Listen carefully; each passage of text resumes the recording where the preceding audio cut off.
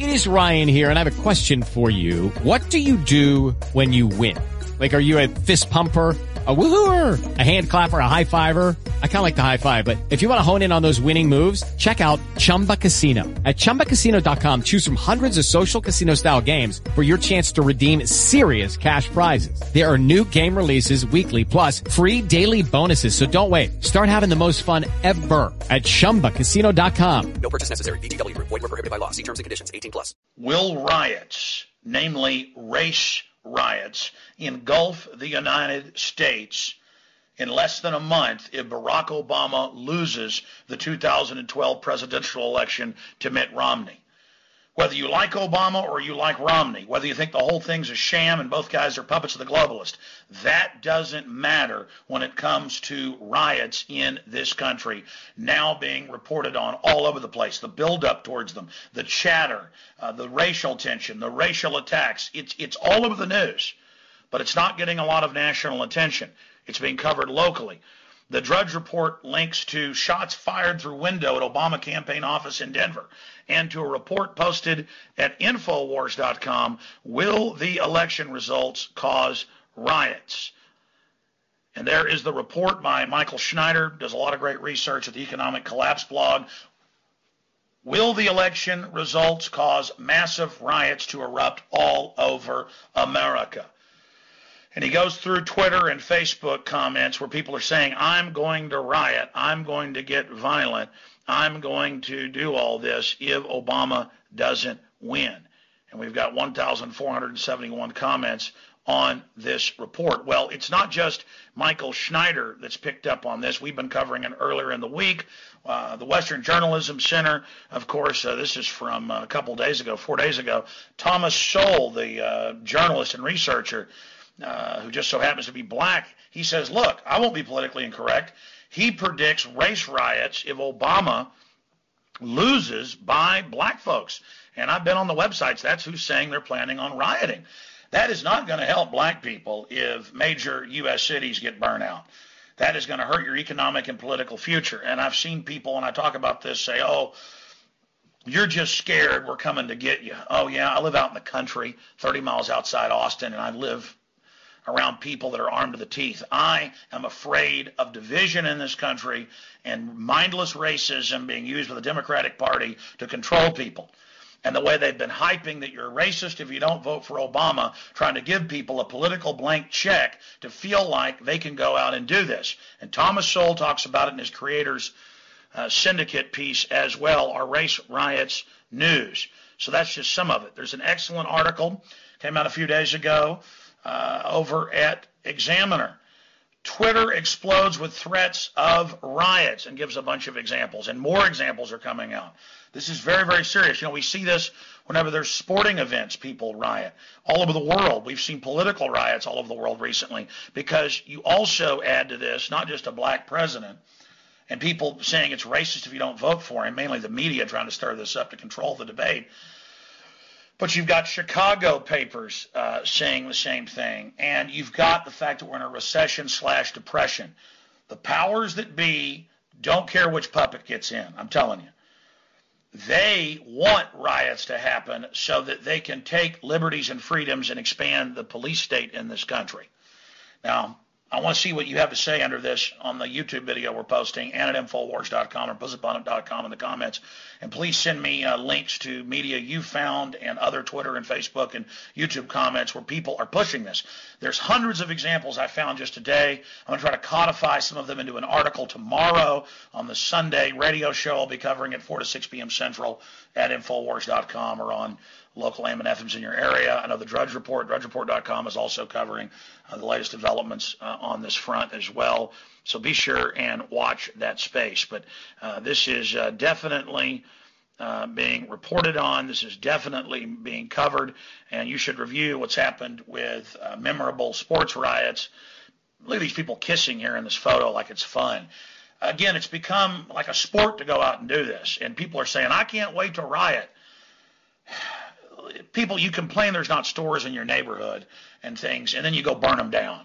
I mean, don't riot. Don't riot. And please don't comment like you've done in the past when I've talked about this, saying, oh, you're just scared and all this crap. You know what? I am scared of this country going into a deeper depression and of all the division, and I'm sick of it. And I'm tired of the welfare pimps at MSNBC pushing all this and saying you're racist if you don't want government-run health care and all the rest of the crud. They're the real racists using race to control people, and I've had it. I've had it. All right, Alex Jones signing off for Infowars.com. Please give me your take on this entire situation and continue to track DrudgeReport.com, Infowars.com, other sites that are covering this. And we'll, again, cover on the radio tomorrow. Will there be riots, namely race riots in major cities or nationwide because of the mix of the imploding economy, but also because of the racial situation with the first black president? Thomas Sowell and others think so. Tell us what you think. Context of white supremacy, Gus T. Renegade Justice, back for another broadcast on racism, white supremacy. We just had our longest break from being on the program in over 3 years. That is one thing that I did stop to take note of while we were off the air. It had been, I think, since April of 2009 since we've had more than 10 days between broadcasts on the program. Not that that, means a whole lot. System of white supremacy is still rolling strong, but that did stand out. We have been doing some work, attempting to do some work, working against the system of white supremacy. We should be back for the compensatory call-in tomorrow evening, Saturday program, 9 p.m. Eastern, 6 p.m. Pacific. I'm not sure what the issue was with the Black Talk Radio Network. I had loaded the program and same thing that I had been using before to broadcast over there. It was up and working this afternoon. I did a little test run just to make sure everything was cool. Seemed like we were working. Went for the live broadcast, and it did not work. Again, I'm not sure what happened with that. Hopefully we'll get that resolved in the next 24 hours. I'll be able to get in touch with Mr. Reed, and we'll have it worked out so that the program will be broadcasting at the Black Talk Radio Network tomorrow. We might have multiple sites running, but hopefully we'll be back over there as well, Black Talk Radio Network. Anyway, we left off 3 weeks ago to the day, Turner Diaries, Dr. William Pierce, fitting in some way that that is the program we will return to the air with. This is the last installment in our sessions on the Turner Diaries. They actually deleted my account here at TalkShoe during that broadcast, so I'm sure a lot of people missed it because I didn't get an opportunity to upload it as I didn't have an account there anymore, and I didn't have my computer anymore. After 2 days after that, it was just a lot to deal with on the plantation at one time, which continues. We are at war. At any rate, I will be uploading that broadcast along with this broadcast once we wrap up today. So you'll have the opportunity to catch up. If you didn't hear that program, you'll be able to catch up, and then the audio for this program will be available as well. Right on. We will catch up. I'm sure people have many observations, things they've been seeing on the plantation in the 3 weeks since we were last on the air. We can catch up on all of that tomorrow. I look forward to hearing that. In fact, homework assignment, you can bring one article, one observation, one bit of information that you would like to discuss or that you would like to share. Have that ready for the broadcast tomorrow evening, compensatory call-in, again, 9 p.m. Eastern, 8 p.m. Central, 6 p.m. Pacific. Looking forward to hearing from listeners, catching up, lost time. Last installment of the Turner Diaries, the quick, I guess, summary of where we are up to this point. Earl Turner, the main white man in the book. The organization, they are the band of white people, in my opinion, less powerful, low-level white people who are upset. They feel like there is a quote-unquote system that is working against white people, constantly accusing white people of being racist. You heard Alex Jones at the beginning, right? Terrible world for white people. There's no white racial solidarity. Kevin McDonald. They've been bombing different buildings, getting ammunition, killing folks. Their base is in California. They marched off a large population of black, non-white people during the segment that we did 3 weeks ago. They were going to relocate them, these non-white people, the ones that they didn't kill. They were going to march them off to an area with the white people that they were warring against because they thought that this would irritate them, this extra dose of brotherhood, one of my favorite lines from the book. They have an offensive planned where they're going to make some more violent attacks against the quote-unquote system. So these are Jews or just white people who are not going along with the white supremacy plan that they think should be in place, but they have other violent attacks in place. I think when we last left off, they were again in disguise. They were going to pretend to be so-called Latinos to kind of help them maneuver and get to where they needed to be for their next attack. So that's where we left off at. Again, I'll upload the audio for our last program, so that'll be available. People can catch up, and then we'll get started. You should be able to follow. It's just low-level white people going around, attacking, being violent, killing people, blowing stuff up because they're angry, don't think things are operating according to the racist agenda that they think should be functioning on the planet. So we will begin, same format as before. We'll get questions, callers, active participation, hopefully, once we end the first segment.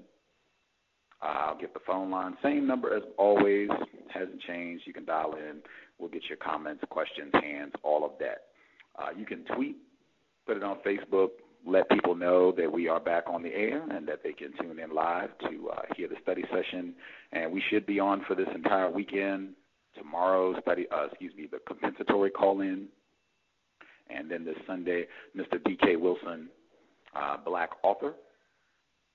We were trying to get him on the program last month before all the difficulties came in, but we were able to reschedule. He'll be with us Sunday afternoon,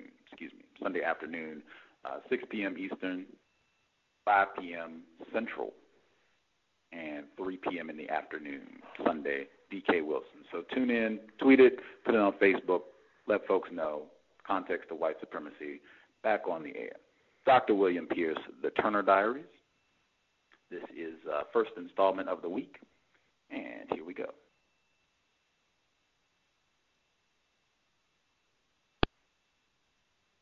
We also kept a transistor radio tuned to a Mexican station, blaring soulful Chicano music whenever we were within earshot of system troops. Once, when we needed to refuel, we were briefly tempted to pull in at a military gasoline depot, but the long line of waiting trucks and the groups of blacks lounging about made us decide against the risk. We stopped instead at a roadside restaurant curio shop filling station in the shadow of Mount Whitney. The place seemed deserted, so two of our men began filling our fuel tank at the gasoline pump, while I and the others headed for the restaurant to see if we could find any food to take along. We found 4 soldiers inside, quite drunk, sitting around a table cluttered with empty bottles and glasses. 3 were blacks, and the 4th was white. "Anybody around here we can pay for gas and some food?" I asked. "No, man, just take what you want. We ran the honky owners out of here 3 days ago," one of the blacks responded. "But not before we had some real fun with their daughter, eh?" the white exclaimed, grinning and nudging one of his companions.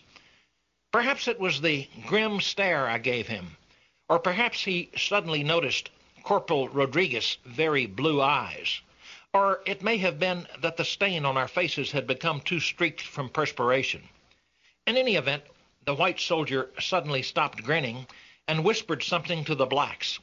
At the same time, he leaned back and reached for his rifle, which was resting against an adjacent table. Before he even touched his weapon, I pivoted my M16 off my shoulder and raked the group at the table with a blast of fire, which sent them all sprawling to the floor, spurting blood. The 3 blacks were quite obviously dead, but their white renegade companion, though shot through the chest, raised himself to a sitting position and asked in a plaintive voice, "Hey, man, what the shit?" Corporal Rodriguez finished him off. He pulled his bayonet from his belt scabbard, seized the dying white by his hair, and hauled him off the floor, the point of the bayonet jammed under his chin. "You piece of race-mixing filth, go join your black brothers." And with one savage stroke, Rodriguez practically decapitated him. 5 miles further down the highway, at the intersection where we wanted to turn east, a military police jeep with 2 blacks in it was blocking the side road. A 3rd black was directing traffic, waving all northbound military vehicles on down the main highway. We ignored his signals and turned right, going far out on the shoulder to get around the jeep. The black traffic controller blew his whistle furiously, and all 3 MPs gesticulated and waved their arms wildly at us. But our Corporal Rodriguez just grinned and gave his black power salute, shouted, "Siesta frijoli, hasta la vista," and a few other Spanish words which came into his head, pointed meaningfully down the road ahead, and stepped on the accelerator. We left the blacks in a shower of dust and gravel. The black with the whistle was still tooting and waving his arms as we went around the bend, and that was the last we saw of him. Apparently, he and his companions did not think it worthwhile trying to follow us, but our 3 men hidden in the back of the truck kept their fingers on the triggers of their automatic rifles, just in case. From there until we got to the outskirts of St. Louis, we didn't run into any more concentrations of system troops. But we accomplished that only by avoiding the major highways and cities and sticking to secondary roads. We rattled and bounced across the mountains and deserts of California, Nevada, Utah, and Colorado, and then the plains of Kansas and the rolling hills of Missouri for 75 hours straight, stopping only to refuel and relieve ourselves. While 2 of us rode in front and a 3rd kept watch out the back of the truck, 2 of us at a time tried to sleep, but without much success. When we reached eastern Missouri, we changed our tactics for 2 reasons. First, we heard the radio broadcast of the bombing of Miami and Charleston and the organization's ultimatum to the system. That made the time factor even more important than before. We couldn't afford any further delays from circuitous routes along back roads.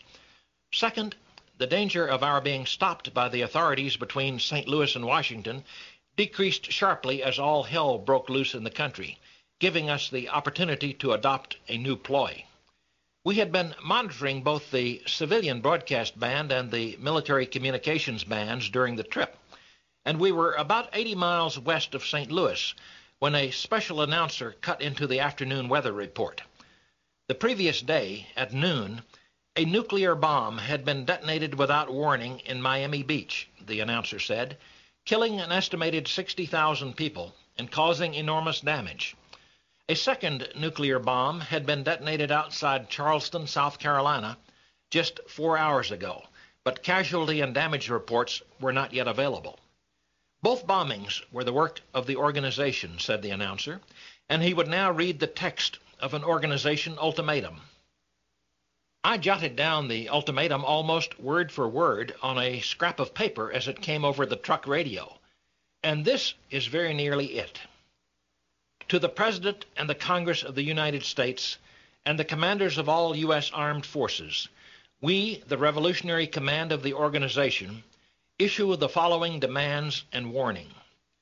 First, cease immediately all buildup of military forces in eastern California and adjacent areas, and abandon all plans for an invasion of the liberated zone of California.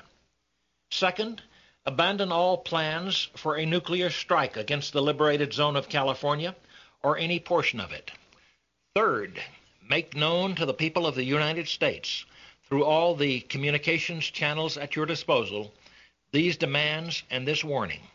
If you have failed to comply with any of our 3 demands by noon tomorrow, August 27th, we will detonate a second nuclear device in some population center of the United States, just as we detonated one in the Miami, Florida area a few minutes ago. We will continue to detonate one nuclear device every 12 hours thereafter until you have complied. We furthermore warn you that if you make any surprise, hostile move against the liberated zone of California, we will immediately detonate more than 500 nuclear devices, which have already been hidden in key target areas throughout the United States. More than 40 of these devices are now located in the New York City area. In addition, we will immediately use all the nuclear missiles still available to us to destroy the Jewish presence in Palestine. Finally, we warn you that, in any event, we intend to liberate first the entire United States and then the remainder of this planet. When we have done so, we will liquidate all the enemies of our people, including, in particular, all white persons who have consciously aided those enemies. We are aware now, and we will continue to be aware, of your most confidential plans and of every order you receive from your Jewish masters. Abandon your race treason now, or abandon all hope for yourselves when you fall into the hands of the people you have betrayed. At this point is inserted an editorial note to the reader. Turner's version of the organization's ultimatum is essentially correct, except for a few minor errors in wording and his omission of one sentence from the next to last paragraph. The full and exact text of the ultimatum is in Chapter 9 of Professor Anderson's definitive History of the Great Revolution. Here Earl Turner's text resumes. We had pulled off the road when the special announcer came on, and it took us a few minutes to gather our thoughts and decide what to do. We had not really expected things to develop so rapidly. Those fellows who took the warheads to Miami and Charleston must have either left a day or two ahead of us, or they must have really been burning up the highways to get there so soon. Despite our non-stop driving, we felt like a bunch of shirkers. We knew the fat was really in the fire. We were in the middle of a nuclear civil war, and within the next few days, the fate of the planet would be decided for all time. Now it was either the Jews or the white race, and everyone knew the game was for keeps. I still haven't figured out all the details of our strategy leading up to the ultimatum. I don't know why, for example, Miami and Charleston were chosen as initial targets, although I've heard a rumor that the rich Jews who were evacuated from New York were being temporarily housed in the Charleston area, and Miami, of course, already had a superabundance of Jews. But why not take out the New York City area instead, with its 2.5 megakikes? Perhaps our bombs weren't really in place yet in New York, despite what our ultimatum said. And I'm also not sure why our ultimatum took the particular form it did, all stick and no carrot. Perhaps it was deliberately intended to stampede the cattle, which indeed it has. Or perhaps there were some under-the-table communications between Revolutionary Command and the system's military leaders which determined the form of the ultimatum. In any event, it has had the effect of splitting the system right down the middle. The Jews and nearly all the politicians are in one faction, and nearly all the military leaders are in another faction.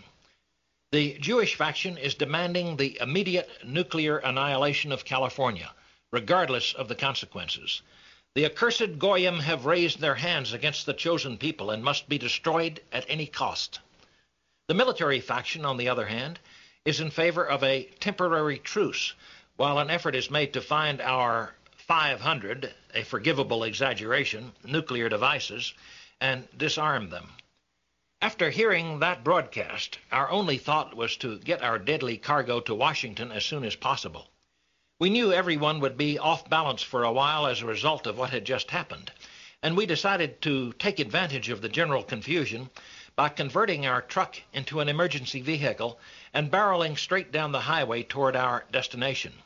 We didn't have a siren, but we did have flashing red lights front and rear, and we completed the conversion a few minutes later by stopping in a rural hardware store and buying some cans of spray paint, which, with some hastily improvised stencils made from torn newspapers, we used to paint Red Cross symbols in the appropriate places on our truck. After that, we made Washington in less than 20 hours, despite the chaotic conditions on the highways. We sped along shoulders to get past stalled traffic, drove on the wrong side of the road with horn blaring and lights flashing, bounced over culverts and open fields to get around blocked intersections, and generally ignored all traffic controllers, bluffing our way through more than a dozen checkpoints. Our first bomb went into Fort Belvoir, the big Army base just south of Washington, where I was locked up for more than a year. We had to wait 2 maddening days to make contact with our inside man there so we could arrange to get the bomb inside the base and hidden in the right area. Rodriguez went over the fence with the bomb strapped on his back. I received a radio signal from him the next day confirming the successful completion of his mission. Meanwhile, the rest of us planted a second bomb in the District of Columbia, where it will be able to take out a couple of 100,000 blacks when it goes, not to mention a few government agencies and a critical portion of the capital's transportation network. I didn't have my final orders on the third bomb until this afternoon. That will go into the Silver Spring area north of here, the center of the Maryland suburban Jewish community.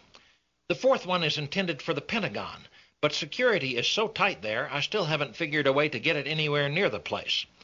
I must confess that my mind has not been entirely on my work since I've been back here.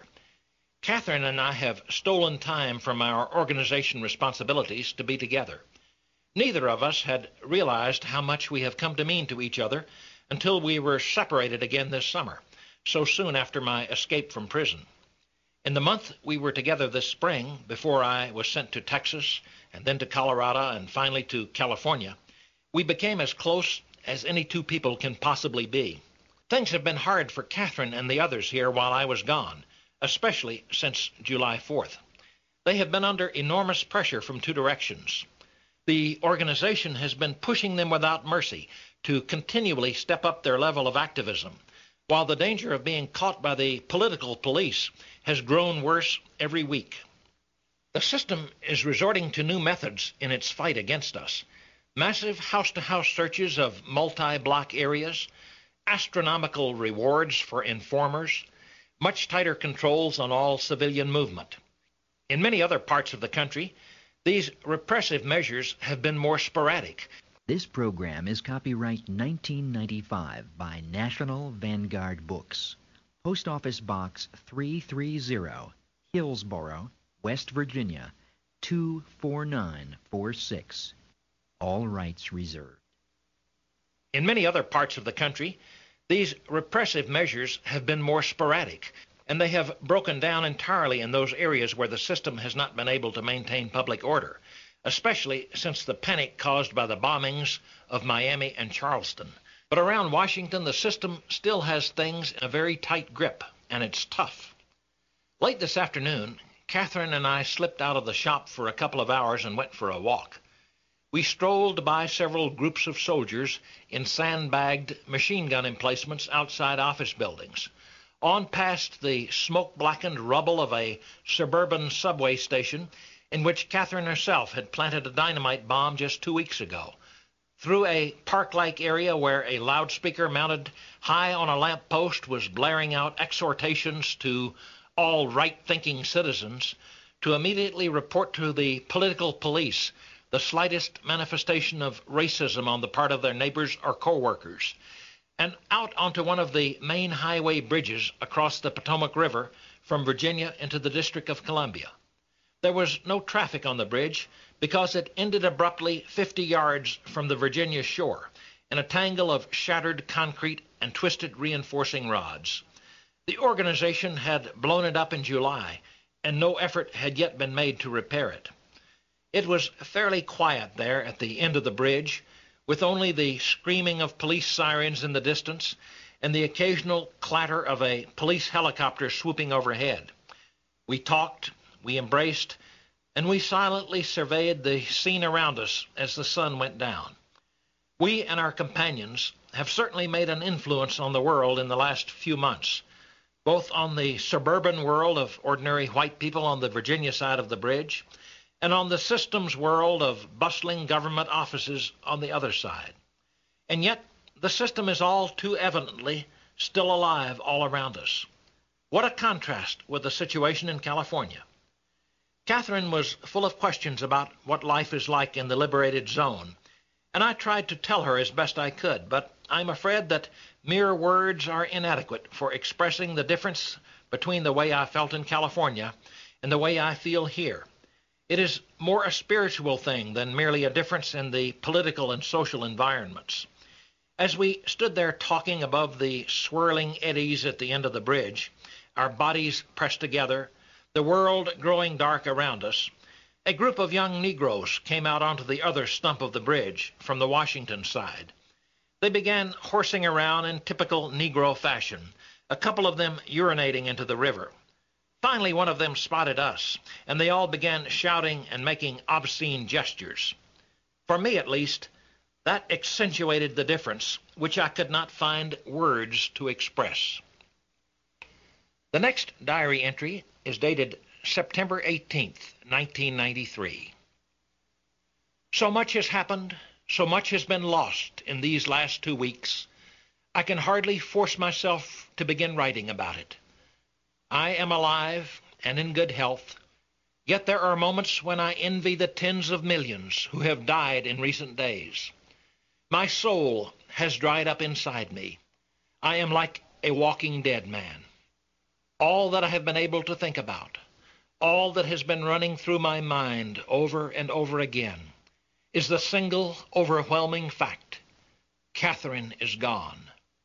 Before today, when I was not absolutely certain of her fate, that fact tormented me and gave me no rest. Now that I know she is dead, however, the torment is gone, and I merely feel a great emptiness, an irreplaceable loss. There is important work for me to do, and I know that I must now put the past out of my mind and get on with it. But tonight I must record my memories, my thoughts. In the chaos of these days, millions perish without leaving a ripple behind. They will be forever unremembered, forever nameless. But I can at least commit to these flimsy pages my memory of Catherine and the events which she and our other comrades have helped to shape, and hope that my diary outlives me. That at least we owe to our dead, to our martyrs, that we do not forget them or their deeds. It was September 7th, a Wednesday, that I finished installing our third bomb. I and 2 other members of our bomb team picked it up on Monday from the hiding place where the last warhead is still stashed, and we took it to Maryland. I had already pinpointed the location where I wanted to install it, but troop movements were so heavy that week throughout the Washington area that we had to wait in Maryland nearly 3 days for an opportunity to approach the target location. Civilian vehicular traffic has long been quite encumbered in the Washington area by roadblocks, restricted sections of many roads, inspection points, and so on. But that week it had become almost impossible. On the way back to our printing shop headquarters, the roads were congested by long streams of civilian vehicles, all going in the opposite direction, and piled high with household belongings lashed to doors, hoods, and roofs. Then about half a mile from the shop, I ran into a new military roadblock, which hadn't been there when I left. Coils of barbed wire were strung across the road, and a tank was parked behind the barbed wire. I turned around and tried another street. It was blocked also. I shouted across the barrier to a soldier, telling him where I was headed and asking him what unblocked street I could take to get there. "You can't get there at all," he shouted back. "This is a security area. Everyone was evacuated this morning. Any civilian spotted inside the perimeter will be shot on sight." I was stunned. What had happened to Catherine and the others? Apparently, the military authorities had suddenly extended the radius of the security area around the Pentagon from its former 2 miles to 3 miles without warning. Our shop had been a safe half-mile outside the former perimeter, and it had never occurred to us that it would be extended. But it had been, evidently to keep the organization from planting a nuclear bomb close enough to take out the Pentagon. Actually, I considered the former perimeter adequate protection from our 60-kiloton warheads, since the Pentagon was long ago equipped with blast shutters over all the windows and surrounded by reinforced concrete blast deflectors. I'd been trying without success to figure how to get a bomb inside that perimeter since I arrived back in Washington from California. I drove to our unit's emergency rendezvous point a few miles south of Alexandria, but there was no one there and no message for me. I had no way to contact Washington Field Command to find out where Catherine, Bill, and Carol were, because all our communications equipment was in the shop. But the fact they weren't at the rendezvous point made me almost certain that they had been arrested. It was already past midnight, but I immediately headed north again, toward the area where the evacuees I had passed earlier were bound. I thought I might find out from someone who had lived in the vicinity of our shop what had happened to my comrades.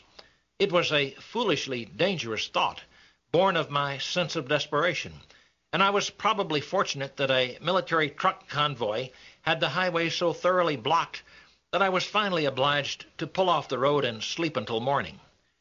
When I finally did reach the refugee area later that day, I soon realized that the chance of obtaining the information I sought was very slim.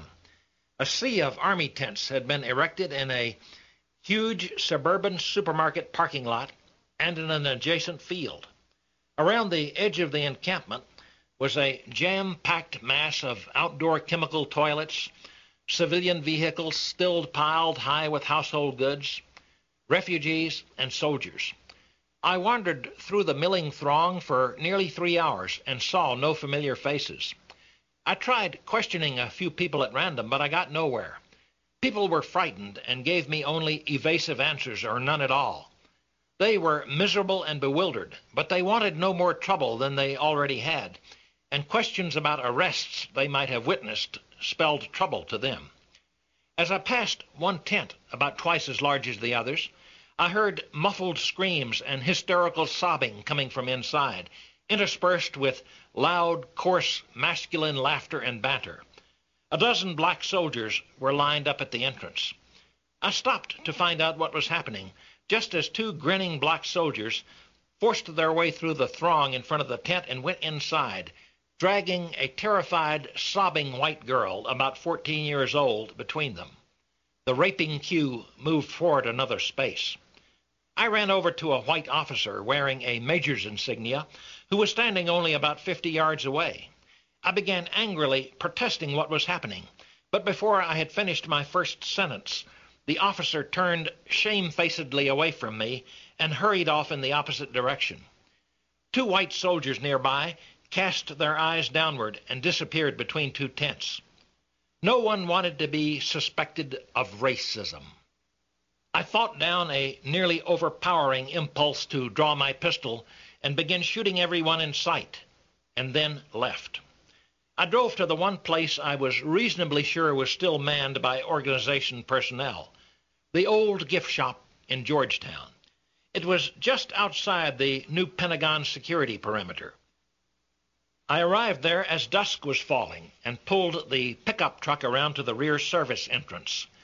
I had just climbed out of the truck and stepped into the shadows at the rear of the building when the world around me suddenly lit up as bright as noon for a moment.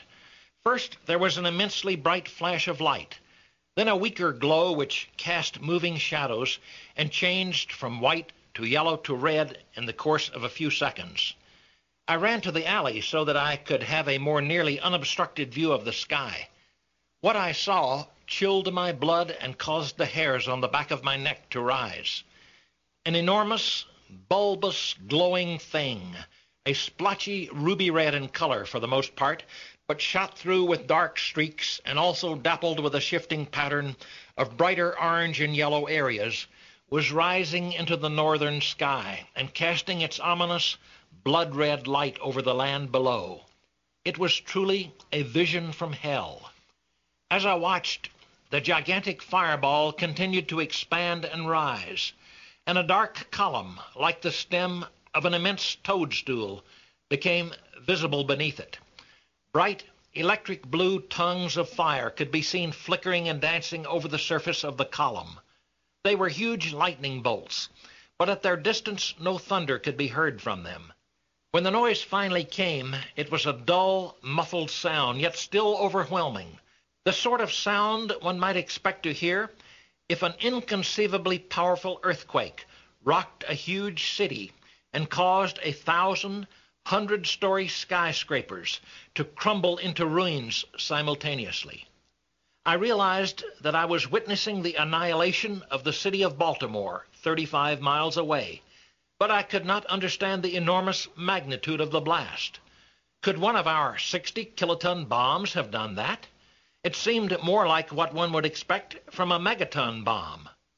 The government news reports that night and the next day claimed that the warhead which destroyed Baltimore, killing more than 1 million people, as well as the blasts which destroyed some 24 other major American cities the same day, had been set off by us. They also claimed that the government had counterattacked and destroyed the nest of racist vipers in California. As it turned out, both claims were false, but it was 2 days before I learned the full story of what had actually happened. Meanwhile, it was with a feeling of deepest despair that I and half a dozen others who were gathered around the television set in the darkened basement of the gift shop late that night heard a newscaster gloatingly announce the destruction of our liberated zone in California. He was a Jew, and he really let his emotions carry him away. I have never before heard or seen anything like it. After a solemn rundown of most of the cities which had been hit that day, with preliminary estimates of the death tolls, sample, and in Detroit, which the racist fiends struck with 2 of their missiles, they murdered over 1.4 million innocent American men, women, and children of all races. He came to New York. At that point, tears actually appeared in his eyes, and his voice broke. Between sobs, he gasped out the news that 18 separate nuclear blasts had leveled Manhattan and the surrounding boroughs and suburbs out to a radius of approximately 20 miles, with an estimated 14 million killed outright and perhaps another 5 million expected to die of burns or radiation sickness within the next few days. Then he lapsed into Hebrew and began a strange wailing chant as tears streamed down his cheeks and his clenched fist pounded his breast. After a few seconds of this, he recovered, and his demeanor changed completely. Anguish was replaced first by a burning hatred for those who had destroyed his beloved Jewish New York City, then by an expression of grim satisfaction which gradually turned into an exultant gloating. But we have taken our vengeance against our enemies, and they are no more. Time and again, throughout history, the nations have risen up against us and tried to expel us or kill us, but we have always triumphed in the end. No one can resist us. All those who have tried, Egypt, Persia, Rome, Spain, Russia, Germany, have themselves been destroyed, and we have always emerged triumphant from the ruins. We have always survived and prospered, and now we have utterly crushed the latest of those who have raised their hands against us. Just as Moshe smote the Egyptian, so have we smitten the organization. His tongue flickered wetly over his lips, and his dark eyes gleamed balefully as he described the hail of nuclear annihilation which he said had been unleashed on California that very afternoon. Their precious racial superiority did not help them a bit when we fired hundreds of nuclear missiles into the racist stronghold, the newscaster gloated. The white vermin died like flies. We can only hope they realized in their last moments that many of the loyal soldiers who pressed the firing buttons for the missiles which killed them were black or Chicano or Jewish. Yes, the whites and their criminal racial pride have been wiped out in California. But now we must kill the racists everywhere else so that racial harmony and brotherhood can be restored to America.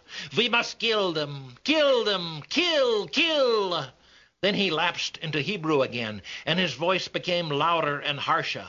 He stood up and leaned into the camera, an incarnation of pure hatred, as he shrieked and gibbered in his alien tongue, gobs of saliva flying from his mouth and dribbling down his chin. This extraordinary performance must have been embarrassing to some of his less emotional brethren, because he was suddenly cut off in mid-shriek and replaced by a Gentile, who continued to give out revised casualty estimates into the early hours of the morning. Gradually, during the next 48 hours, we learned the true story of that dreadful Thursday, both from later and more nearly accurate government newscasts and from our own sources. The first and most important news we received came early Friday morning in a coded message from Revolutionary Command to all the organization's units around the country. California had not been destroyed. Vandenberg had been annihilated, and 2 large missiles had struck the city of Los Angeles, causing widespread death and destruction. But at least 90% of the people in the liberated zone had survived, partly because they had been given a few minutes advanced warning and had been able to take shelter. Unfortunately for the people in other parts of the country, there was no advance warning, and the total death toll, including those who have died of burns, other wounds, and radiation in the last 10 days, is approximately 60 million. The missiles which caused these deaths, however, were not ours, except in the case of New York City, which received the barrage first from Vandenberg and then from the Soviet Union. Baltimore, Detroit, and the other American cities which were hit, even Los Angeles, were all the victims of Soviet missiles. Vandenberg Air Force Base was the only domestic target hit by the U.S. government. The cataclysmic chain of events began with an extraordinarily painful decision by Revolutionary Command. Reports being received by Revolutionary Command in the first week of this month indicated a gradual but steady shift of the balance of power from the military faction in the government, which wanted to avoid a nuclear showdown with us, to the Jewish faction, which demanded the immediate annihilation of California. The Jews feared that otherwise the existing stalemate between the liberated zone and the rest of the country might become permanent, which would mean an almost certain victory for us eventually. To prevent this, they went to work behind the scenes in their customary manner, arguing, threatening, bribing, bringing pressure to bear on one of their opponents at a time. They had already succeeded in arranging the replacement of several top generals by their own creatures, and Revolutionary Command saw the last chance disappearing of avoiding a full-scale exchange of nuclear missiles with government forces. So we decided to preempt. We struck first, but not at the government's forces. We fired all our missiles from Vandenberg, except for half a dozen targeted on New York, at 2 targets, Israel and the Soviet Union. As soon as our missiles had been launched, Revolutionary Command announced the news to the Pentagon by way of a direct telephone link. The Pentagon, of course, had immediate confirmation from its own radar screens, and it had no choice but to follow up our salvo with an immediate and full-scale nuclear attack of its own against the Soviet Union, in an attempt to knock out as much of the Soviet retaliatory potential as possible. The Soviet response was horrendous, but spotty. They fired everything they had left at us, but it simply wasn't enough. Several of the largest American cities, including Washington and Chicago, were spared. What the organization accomplished by precipitating this fateful chain of events is fourfold. First, by hitting New York and Israel, we have completely knocked out 2 of world Jewry's principal nerve centers, and it should take them a while to establish a new chain of command and get their act back together. Second, by forcing them to take a decisive action, we pushed the balance of power in the U.S. government solidly back toward the military leaders. For all practical purposes, the country is now under a military government. Third, by provoking a Soviet counterattack, we did far more to disrupt the system in this country and break up the orderly pattern of life of the masses than we could have done by using our own weapons against domestic targets. And we still have most of our 60-kiloton warheads left. That will be of enormous advantage to us in the days ahead. Fourth, we have eliminated a major specter which had been hanging over our plans before. The specter of Soviet intervention after we in the system had fought it out with each other. We took an enormous chance, of course. First, that California would be devastated in the Soviet counterattack. And second, that the U.S. military would lose its cool and use its nuclear weaponry on California, even though, except for Vandenberg, there was no nuclear threat there to be knocked out. In both cases, the fortunes of war have been at least moderately kind to us, although the threat from the U.S. military is by no means over. What we lost, however, is substantial.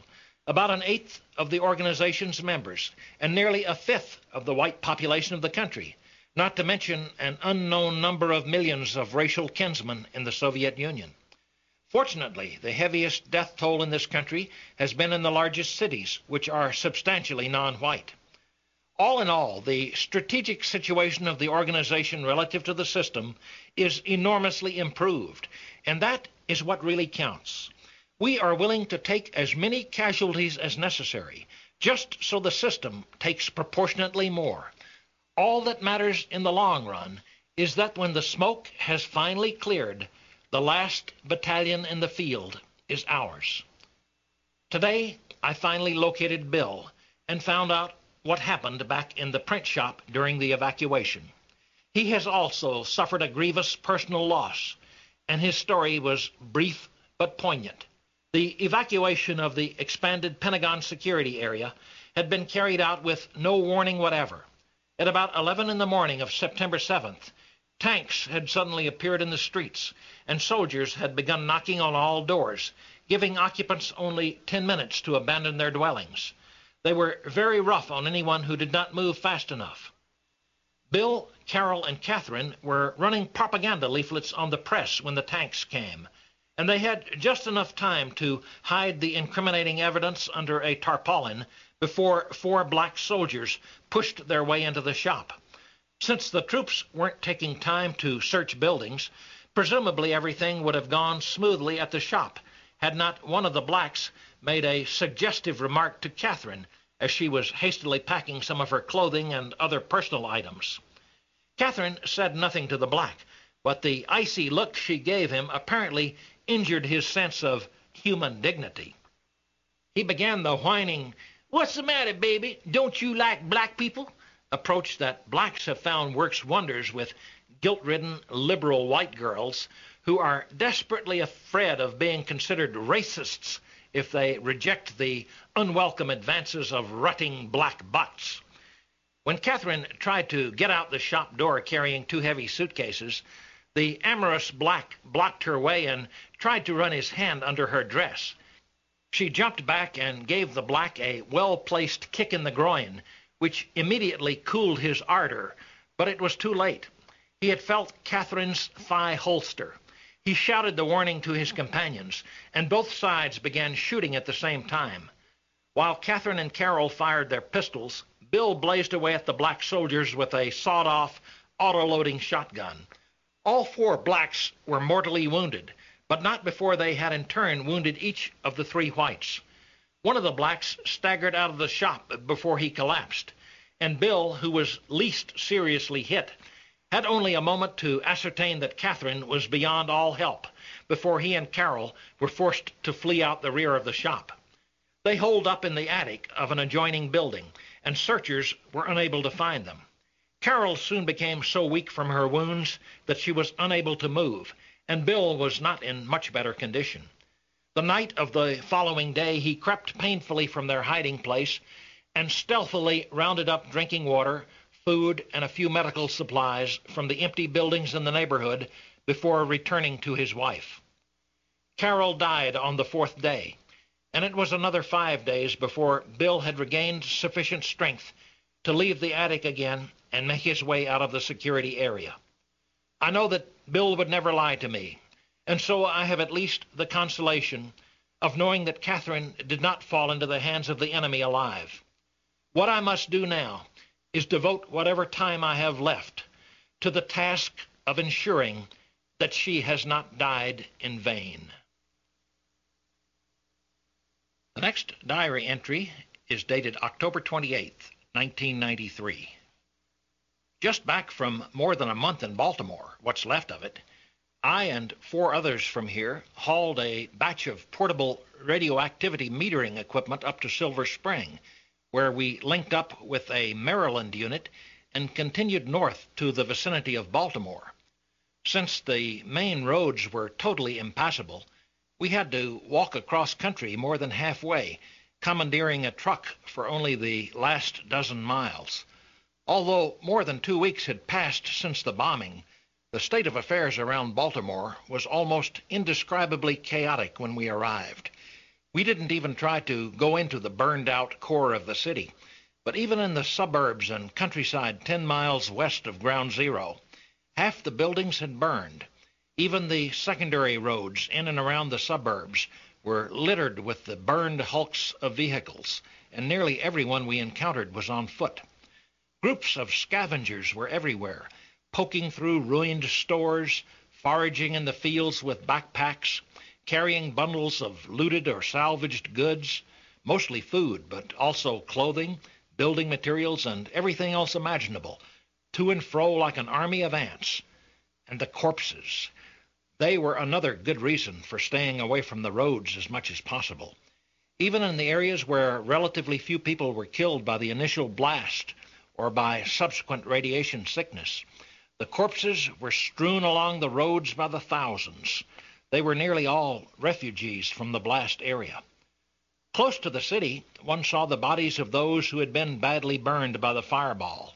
Most of them had not been able to walk more than a mile or so before they collapsed. Further out were those who had been less seriously burned, and far out into the countryside were the corpses of those who had succumbed to radiation days or weeks later. All had been left to rot where they fell, except in those few areas where the military had restored a semblance of order. We had at that time only about 40 organization members among the survivors in the Baltimore area. They had been engaged in sabotage, sniping, and other guerrilla efforts against the police and military personnel there during the first week after the blast. Then they gradually discovered that the rules of the game had changed. They found out that it was no longer necessary to operate as furtively as they had before. The system's troops returned their fire when attacked, but did not pursue them. Outside a few areas, the police no longer attempted to undertake systematic searches of persons and vehicles, and there were no house raids. The attitude almost seemed to be, don't bother us, and we won't bother you. The civilian survivors also tended to take a much more nearly neutral attitude than before. There was fear of the organization, but very little overt expression of hostility. The people did not know whether we were the ones who had fired the missile which destroyed their city, as the system broadcasts claimed, but they seemed about as disposed to blame the system for letting it happen as us for doing it. The Holocaust through which the people up there had passed had clearly convinced them quite thoroughly of one thing. The system could no longer guarantee their security. They no longer had even a trace of confidence in the old order. They merely wanted to survive now, and they would turn to anyone who could help them stay alive a while longer. Sensing this changed attitude, our members had begun recruiting and organizing among the survivors around Baltimore in semi-public fashion, and meeting with sufficient success that Revolutionary Command authorized the attempt to establish a small liberated zone west of the city. The 11 of us who had come up from the Washington suburbs to help pitched in with enthusiasm, and within a few days we had established a reasonably defensible perimeter enclosing about 2,000 houses and other buildings with a total of nearly 12,000 occupants. My principal function was to carry out a radiological survey of the soil, the buildings, the local vegetation, and the water sources in the area, so that we could be sure of freedom from dangerous levels of nuclear radiation resulting from fallout. We organized about 300 of the locals into a fairly effective militia and provided them with arms. It would be risky at this stage to try to arm a bigger militia than that, because we haven't had an opportunity to ideologically condition the local population to the extent we'd like, and they still require close observation and tight supervision. But we picked the best prospects among the able-bodied males in the enclave, and we do have quite a bit of experience in picking people.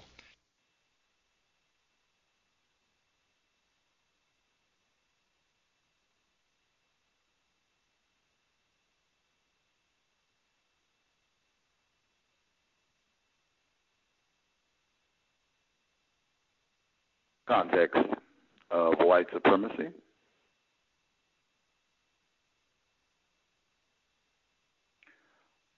First portion of Dr. William Pierce's The Turner Diaries.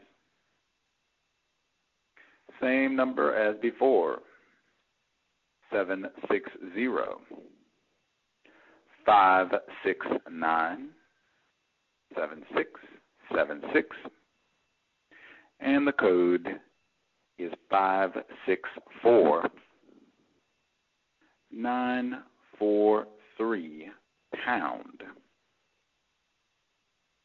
Number again, 760-569-7676. And the code is 564-943 pound. Just press star 6 if you dial that line and you have a question.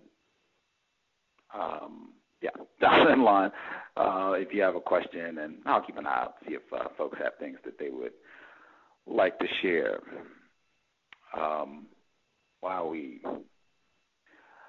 It was wild.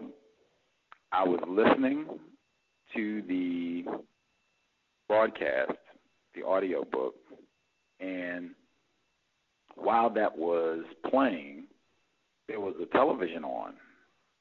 The television, it was on the news.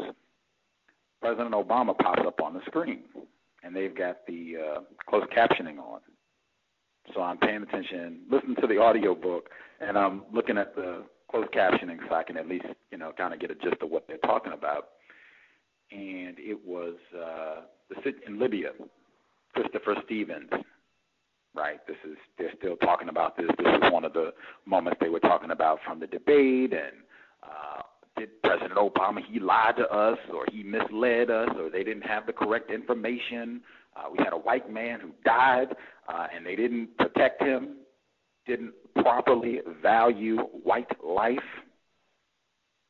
and then they misled us. Then they didn't tell us the right thing. They tried to say it was a protest and not an act of terrorism. Words.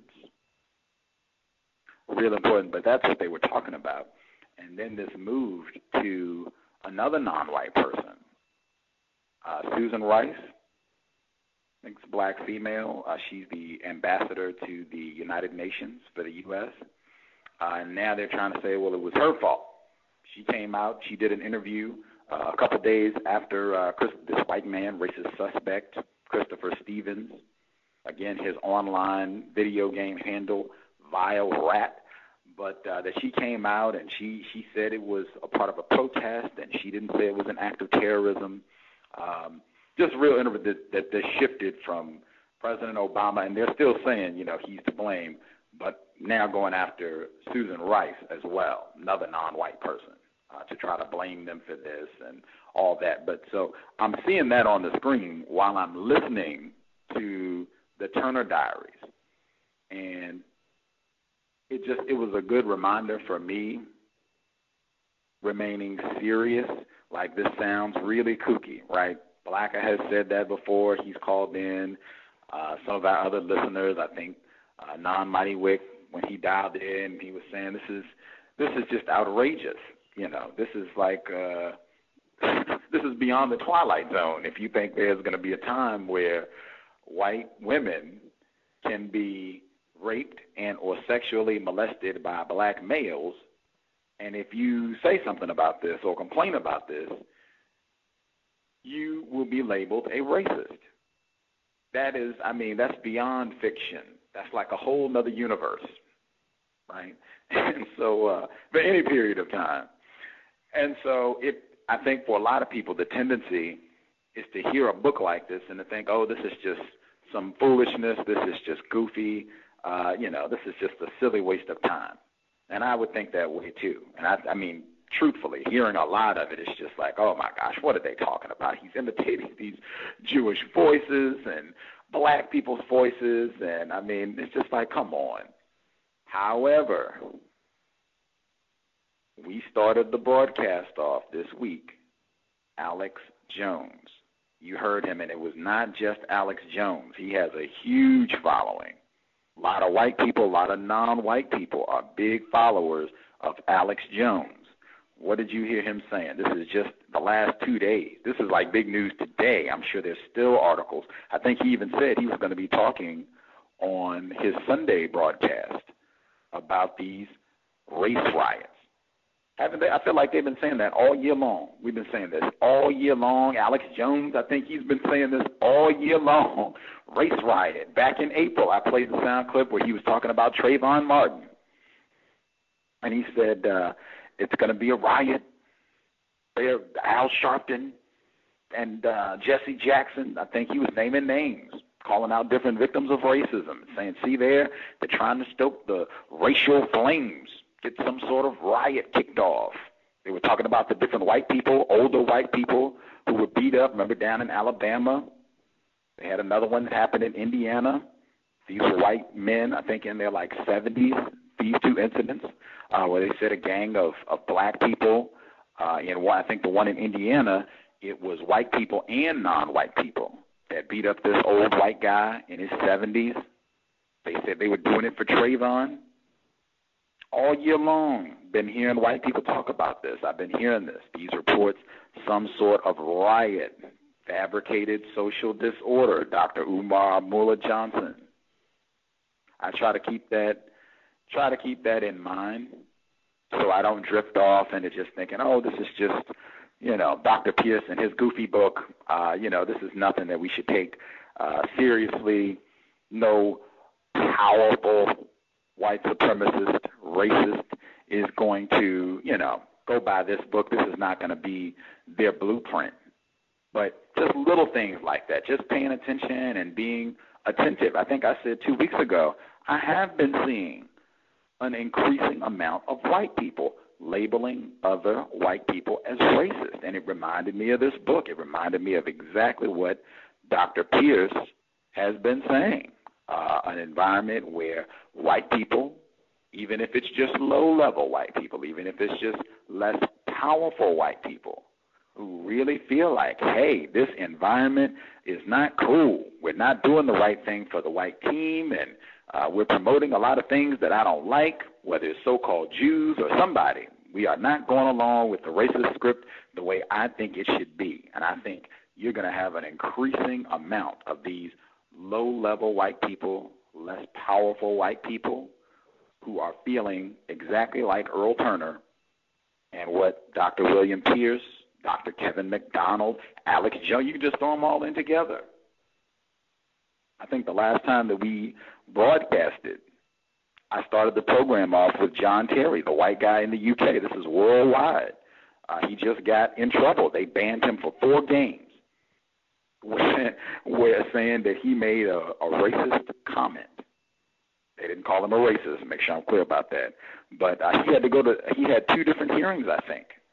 There was an official police trial where he was acquitted, and then after that, the governing soccer body, the governing football body, they had their own investigation, and they concluded that they were going to ban him for those 4 games worldwide. Like I said, I'm seeing a pattern of this where white people, especially less powerful white people, feeling as though, hey, the niggers are taking over.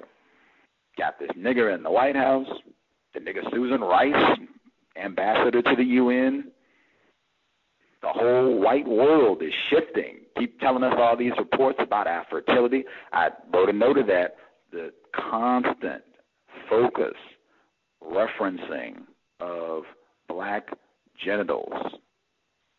They had the scene where I think he said they were walking and they came across the black youth and they were out urinating, right? Like he just happens to, I don't know, maybe that happens to you all. You're out walking and you come on a group of people urinating. That's never happened to me, but maybe I'm just not in, the spots where this is going down. Anyway, but the scene that's closer to the end of the first segment where one of the black males, he immediately tries to rape Catherine. I think that's the second or third time that a black male has tried to rape Catherine as we've been rolling in the book. I remember way back, this is, I think in the first or second study session that we did, where some black male allegedly was going to rape Catherine. And in that session, Earl Turner, I remember, he straddles, that's the term that Dr. Pierce uses. He straddles this black male after he knocks him on the ground, prone, and he gets I think the term he used was a primal enjoyment out of kicking this black male in the groin as hard as he possibly could. That is earlier in this, it's just constant. Black genitals, black rape, sex with black, that's one of the main crimes where they're going out and killing white people. That's been all throughout the book. You race traitors sleeping with black people, where they've killed a lot of white people, males and females. I think they said it was more white women doing this, but both white men and white women doing the sexual sewering of non-white people, and they're upset about that. I will make sure that I get in as well. This could just be camouflage, right, where white people, we're talking about master deceivers.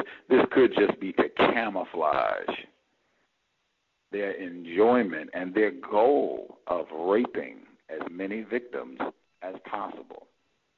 Make sure that I get that in as well. I had a few more things, but I definitely want to check, see if anyone has thoughts. Nowhere. Just returning to the air. I know a lot of people, I suspect, did not hear the last broadcast that we did, so I'm sure there's a discontinuity. But if you have questions, comments, things you would like to share about the book, the number to dial, same as before, 760-569-7676,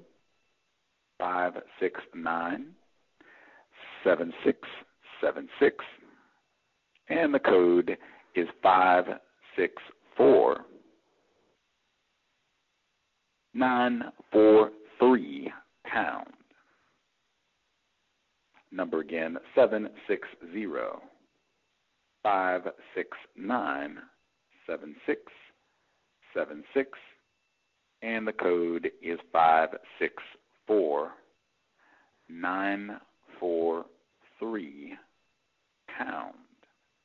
I'm looking, trying to get my switchboard to load up here. Okay, here we go. If you put your hand up, just give me like 15 seconds. As soon as my switchboard loads up here, I will check, make sure I'm not missing any hands. I did have some other comments from the book. As I said, for me, even though, the past 3 weeks I didn't have my computer for most of that time, so I didn't have the best internet access. I was still able to get online pretty much every day, but just not with the same. It's not the same, you don't have your own computer and all that jazz. So it was definitely a strain most of the past 3 weeks. But even with that, I was able to read the paper and just paying attention, the same thing really that I've been, recommending non-white people do on the program. Pay attention. Read the newspaper, watch the news, pay attention to what's happening around you, things that white people are talking about. Even if you think, it is deception, even if you think the white people are focusing your attention in the incorrect direction, which they frequently do, even if you think the things that they're reporting are not true, definitely make an effort to stay informed, to be paying attention so that you know what's happening on the plantation. But just in doing that while we were not broadcasting, I saw so many things that reminded me of the Turner Diaries. As kooky and as silly as this book is, and him imitating so-called Jews and imitating, I guess at least what he thinks a black person would sound like, or a non-white person. I think he does some so-called Latinos as well.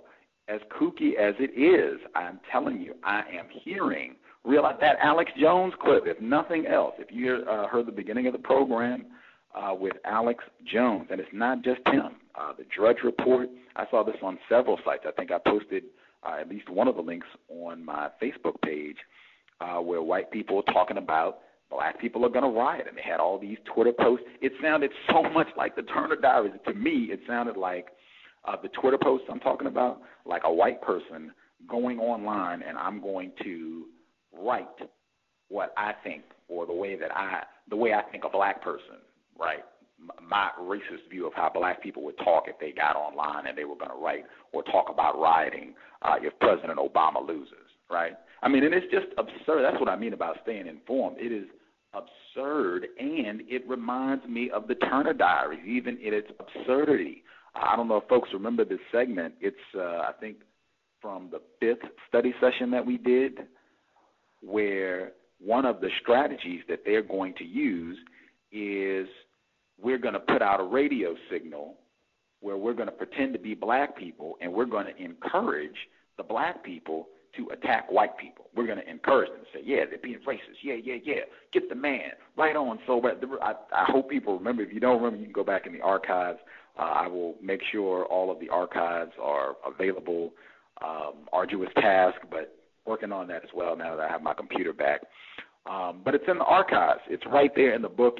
Even if you just go back and flip through the Turner Diaries, or if you get access to the audio book, it's right there where they talk about that. And I feel like they're talking about that right now. It is as zany as it sounds, as foolish and silly as it is.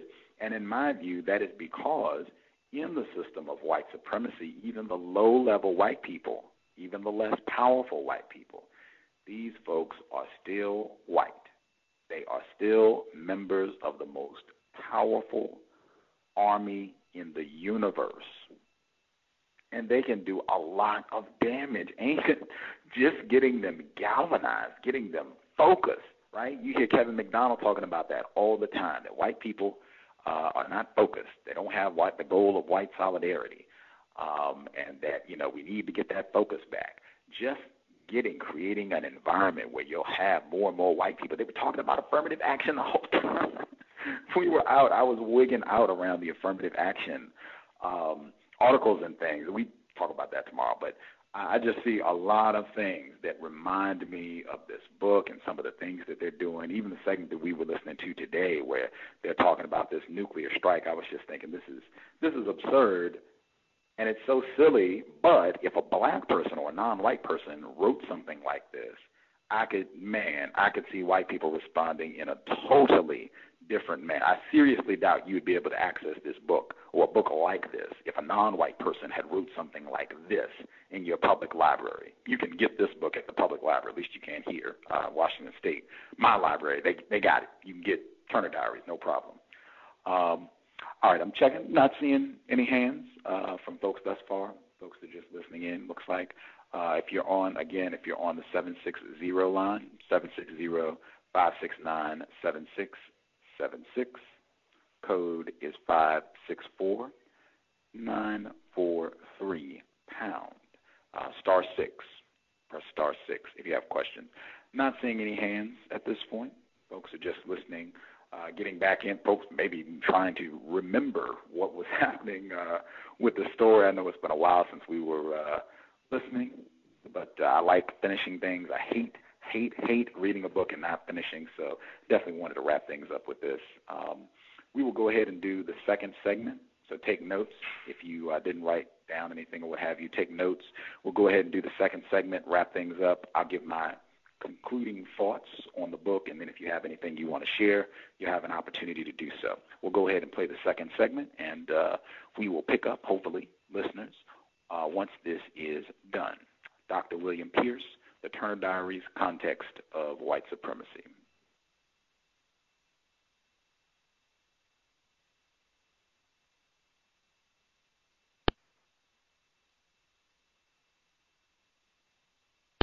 I'll not be surprised if half our new militiamen eventually graduate to membership in the organization, and some will probably even be admitted to the order.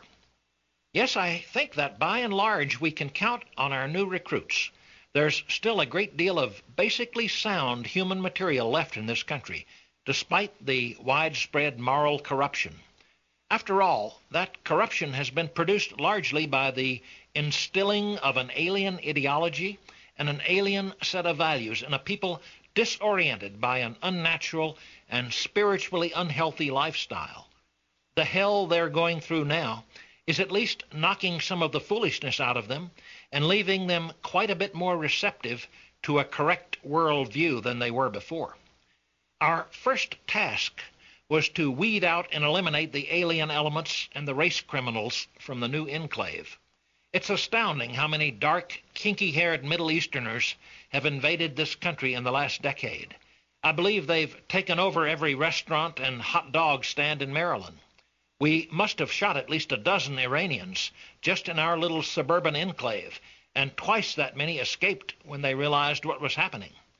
Then we formed the people into labor brigades to carry out a number of necessary functions, one of which was the sanitary disposal of the hundreds of corpses of refugees.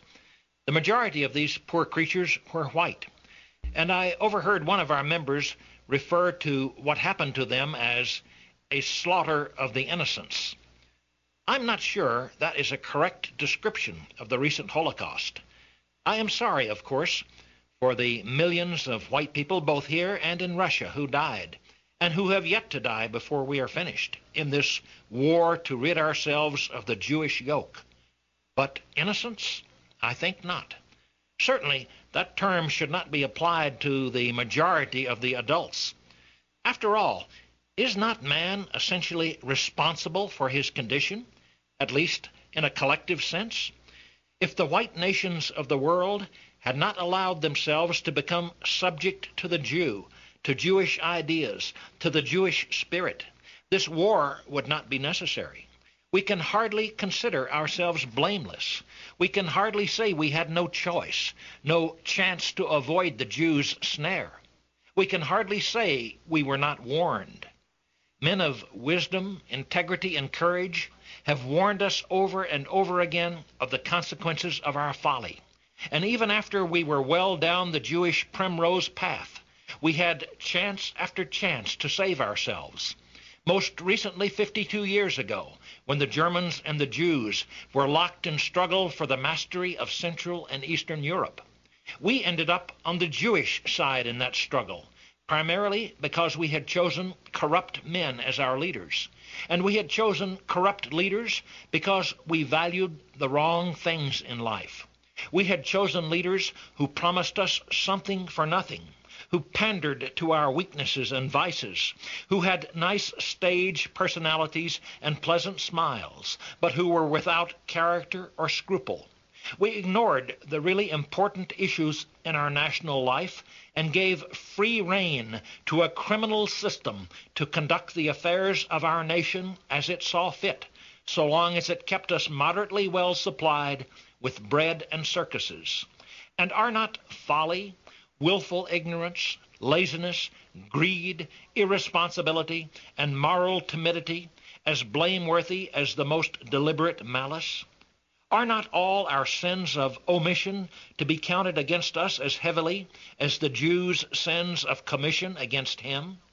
In the Creator's account book, that is the way things are reckoned. Nature does not accept good excuses in lieu of performance. No race which neglects to ensure its own survival when the means for that survival are at hand can be judged innocent, nor can the penalty exacted against it be considered unjust, no matter how severe. Immediately after our success in California this summer, in my dealings with the civilian population there, I had it thoroughly impressed on me why the American people do not deserve to be considered innocents. Their reaction to the civil strife there was based almost solely on the way it affected their own private circumstances. For the first day or two, before it dawned on most people that we might actually win, the white civilians, even racially conscious ones, were generally hostile. We were messing up their lifestyle and making their customary pursuit of pleasure terribly inconvenient. Then, after they learned to fear us, they were all too eager to please us. But they weren't really interested in the rights and wrongs of the struggle. They couldn't be bothered with soul-searching and long-range considerations. Their attitude was, just tell us what we're supposed to believe and we'll believe it. They just wanted to be safe and comfortable again as soon as possible. And they weren't being cynical. They weren't jaded sophisticates, but ordinary people.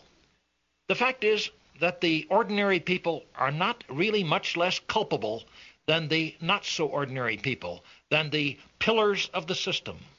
Take the political police as an example. Most of them, the white ones, are not especially evil men. They serve evil masters, but they rationalize what they do. They justify it to themselves, some in patriotic terms, protecting our free and democratic way of life, and some in religious or ideological terms, upholding Christian ideals of equality and justice. One can call them hypocrites. One can point out that they deliberately avoid thinking about anything which might call into question the validity of the shallow catchphrases with which they justify themselves. But is not everyone who has tolerated the system also a hypocrite, whether he actively supported it or not? Is not everyone who mindlessly parrots the same catchphrases, refusing to examine their implications and contradictions, whether he uses them as justifications for his deeds or not, also to be blamed? I cannot think of any segment of white society, from the Maryland rednecks and their families whose radioactive bodies we bulldozed into a huge pit a few days ago, to the university professors we strung up in Los Angeles last July, which can truly claim that it did not deserve what happened to it. It was not so many months ago that nearly all those who are wandering homeless and bemoaning their fate today were talking from the other side of their mouths. Not a few of our people have been badly roughed up in the past, and 2 that I know of were killed when they fell into the hands of rednecks, good old boys who, although not liberals or Shabbos Goyim in any way, had no use for radicals who wanted to overthrow the government. In their case, it was sheer ignorance. But ignorance of that sort is no more excusable than the bleating, sheep-like liberalism of the pseudo-intellectuals who have smugly promoted Jewish ideology for so many years, or than the selfishness and cowardice of the great American middle class who went along for the ride, complaining only when their pocketbooks suffered. No, talk of innocence has no meaning. We must look at our situation collectively in a race-wide sense. We must understand that our race is like a cancer patient undergoing drastic surgery in order to save his life. There is no sense in asking whether the tissue being cut out now is innocent or not. That is no more reasonable than trying to distinguish the good Jews from the bad ones, or, as some of our thicker-skulled good old boys still insist on trying, separating the good niggers from the rest of their race. The fact is that we are all responsible as individuals for the morals and the behavior of our race as a whole. There is no evading that responsibility in the long run, any more for the members of our own race than for those of other races, and each of us individually must be prepared to be called to account for that responsibility at any time. In these days, many are being called. But the enemy is also paying a price. He's still got a grip on things here, more or less, but he's just about finished outside North America. Although the government is blocking most of the foreign news from the networks here, we've been receiving clandestine reports from our overseas units and also monitoring the European news broadcasts. Within 24 hours after we hit Tel Aviv and half a dozen other Israeli targets last month, hundreds of thousands of Arabs were swarming across the borders of occupied Palestine. Most of them were civilians, armed only with knives or clubs, and Jewish border guards mowed down thousands of them until their ammunition was exhausted. The Arabs' hatred, pent up for 45 years, drove them on, across minefields, through Jewish machine gun fire, and into the radioactive chaos of burning cities, their single thought being to slay the people who had stolen their land, killed their fathers, and humiliated them for 2 generations. Within a week, the throat of the last Jewish survivor in the last kibbutz and in the last smoking ruin of Tel Aviv had been cut. News from the Soviet Union is very scanty, but the reports are that the Russian survivors have dealt with the Jews there in much the same way. In the ruins of Moscow and Leningrad during the first few days, the people rounded up all the Jews they could get their hands on and hurled them into burning buildings or onto burning heaps of debris.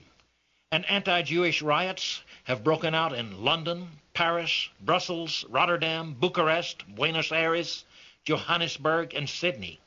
The governments of France and the Netherlands, both rotten to the core with Jewish corruption, have fallen, and the people are settling scores in the towns and villages throughout those countries.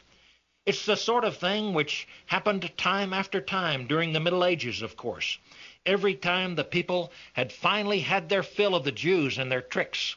Unfortunately, they never finished the job, and they won't this time either. I'm sure the Jews are already making their plans for a comeback as soon as the people have calmed down and forgotten. The people have such short memories, but we won't forget. That alone is enough to ensure that history will not repeat itself.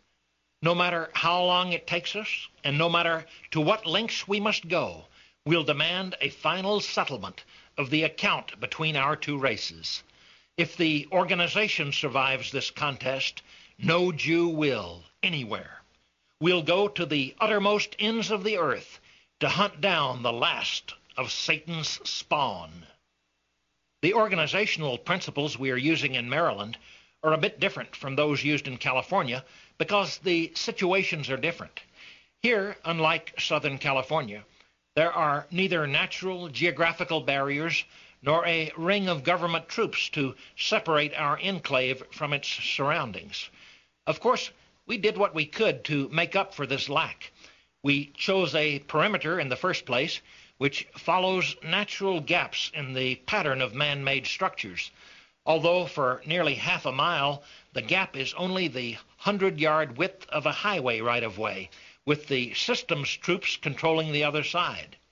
We plugged some open areas with barbed wire and mines, and we torched buildings and brush outside the enclave which might provide concealment or cover for snipers or hostile troop concentrations. But if the people in our enclave want to leave, there is really no way our militia can stop more than a few of them. We are depending on 3 things, much more than the fear of being shot, to hold them. First, we have given the people order, and we are doing a substantially better job of maintaining the order inside our enclave than the government is doing outside it. After the dose of chaos these people have swallowed, all but the most brainwashed do-your-own-thing types are hungry for authority and discipline. Second, we are well on the way to establishing a subsistence economy in the enclave. We have a large water storage tank, which we should be able to keep full just by pumping groundwater from already existing wells. There are 2 substantially intact food warehouses and a nearly full grain silo, and there are 4 working farms, including one dairy farm, with almost enough production capacity to feed half our people. We're making up our present food deficit by raiding outside the enclave, but by the time we've put everyone to work converting every arable patch of ground to vegetable gardens, that shouldn't be necessary. Last, and perhaps not least, everyone in the enclave is indisputably white.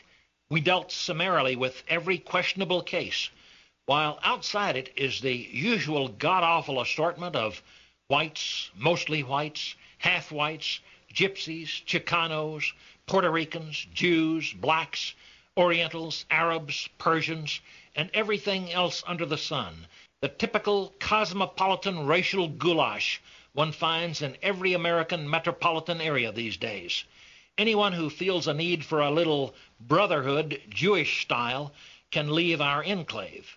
I doubt that many will feel the need. The next diary entry is dated November 2nd. We had a long meeting this afternoon at which we were briefed on the latest national developments and given new priorities for our local action program. There has been remarkably little change in the national situation during the past 6 weeks. The government has been able to do very little to restore order in the devastated areas or to compensate for the damage done to the nation's transportation network, its power generating and distribution facilities, and the other essential components of the national economy. The people are being left on their own to a very large extent, while the system grapples with its own problems, not the least of which is its renewed uncertainty over the reliability of its military forces. That lack of change is in itself very encouraging, because it means that the system is not recovering the degree of control over the country which it exercised prior to September 8th. The government has simply not been able to cope with the chaotic conditions which now prevail throughout wide areas. Our units have been doing everything they can in the way of sabotage, of course, just for the purpose of keeping things destabilized. But Revolutionary Command has apparently been waiting to see what sort of intermediate-term situation would gel before deciding the next phase of the organization's strategy. The decision has now been made, and it is for us to begin doing in many other places the sort of thing we did in Maryland last month. We will be shifting a large part of the emphasis of our struggle from guerrilla actions to public and semi-public organizing. That is exciting news. It means a new escalation of our offensive, an escalation which is only being undertaken because of our confidence that the tide of battle is now running in our favor. But the old phase of the fight is by no means over, and one of the most worrisome dangers we are facing is a large-scale military assault on California. Government forces are now undergoing a rapid buildup in the Southern California area, and an invasion of the liberated zone seems imminent. If the system succeeds in California, then it will certainly move similarly against Baltimore and any other enclaves we may establish in the future, despite our threats of nuclear retaliation. The problem seems to be a clique of conservative generals in the Pentagon who see us more as a threat to their own authority than to the system itself. They have no love for the Jews and are not particularly unhappy with the present state of affairs, in which they are the de facto rulers of the country. What they would like is to permanently institutionalize the present state of martial law and then gradually restore order, bringing about a new status quo based on their rather reactionary and short-sighted ideas. We, of course, are the fly in their ointment, and they are moving to squash us. What makes them especially dangerous to us is that they are not as afraid of our nuclear reprisal capability as their predecessors were. They know we can destroy more cities and kill a lot more civilians, but they don't think we can kill them. I conferred privately with Major Williams of Washington Field Command for more than an hour on the problem of attacking the Pentagon. The military's other major command centers were either knocked out on September 8th or subsequently consolidated with the Pentagon, which the top brass apparently regard as impregnable. And it damn near is. We went over every possibility we could think of, and we came up with no really convincing plan, except perhaps one. That is to make an air delivery of a bomb. In the massive ring of defenses around the Pentagon, there is a great deal of anti-aircraft firepower, but we decided that a small plane flying just above the ground might be able to get through the 3-mile gauntlet with one of our 60-kiloton warheads.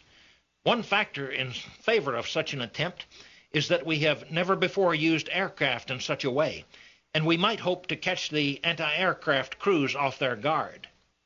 Although the military is guarding all civil airfields, it just happens that we have an old crop duster stashed in a barn only a few miles from here. My immediate assignment is to prepare a detailed plan for an aerial attack on the Pentagon by next Monday. We must make a final decision at that time and then act without further delay. The next and the final entry in Earl Turner's diaries is dated November 9th, 1993. It's still 3 hours until first light, and all systems are go. I'll use the time to write a few pages, my last diary entry. Then it's a one-way trip to the Pentagon for me. The warhead is strapped into the front seat of the old Stearman and rigged to detonate either on impact or when I flip a switch in the back seat. Hopefully, I'll be able to manage a low-level air burst directly over the center of the Pentagon. Failing that, I'll at least try to fly as close as I can before I'm shot down. It's been more than 4 years since I've flown, but I've thoroughly familiarized myself with the Stearman cockpit and been briefed on the plane's peculiarities. I don't anticipate any piloting problems. The barn hangar here is only 8 miles from the Pentagon. We'll thoroughly warm up the engine in the barn, and when the door is opened, I'll go like a bat out of hell, straight for the Pentagon, at an altitude of about 50 feet. By the time I hit the defensive perimeter, I should be making about 150 miles an hour, and it'll take me just under another 70 seconds to reach the target. 2/3 of the troops around the Pentagon are niggers, which should greatly boost my chances of getting through. The sky should still be heavily overcast, and there'll be just enough light for me to make out my landmarks. We've painted the plane to be as nearly invisible as possible under the anticipated flying conditions, and I'll be too low for radar-controlled fire. Considering everything, I believe my chances are excellent. I regret that I won't be around to participate in the final success of our revolution, but I'm happy that I've been allowed to do as much as I have. It is a comforting thought in these last hours of my physical existence that of all the billions of men and women of my race who have ever lived, I will have been able to play a more vital role than all but a handful of them in determining the ultimate destiny of mankind. What I will do today will be of more weight in the annals of the race than all the conquests of Caesar and Napoleon, if I succeed. And succeed I must, or the entire revolution will be in the gravest danger. Revolutionary Command estimates that the system will launch its invasion against California within the next 48 hours. Once the order is issued from the Pentagon, we will be unable to halt the invasion. And if my mission today fails, there will not be enough time for us to try something else. Monday night, after we had made the final decision on this mission, I underwent the rite of union. Actually, I have been undergoing the rite for the past 30 hours, and it will not be complete for another 3. Only in the moment of my death will I achieve full membership in the order.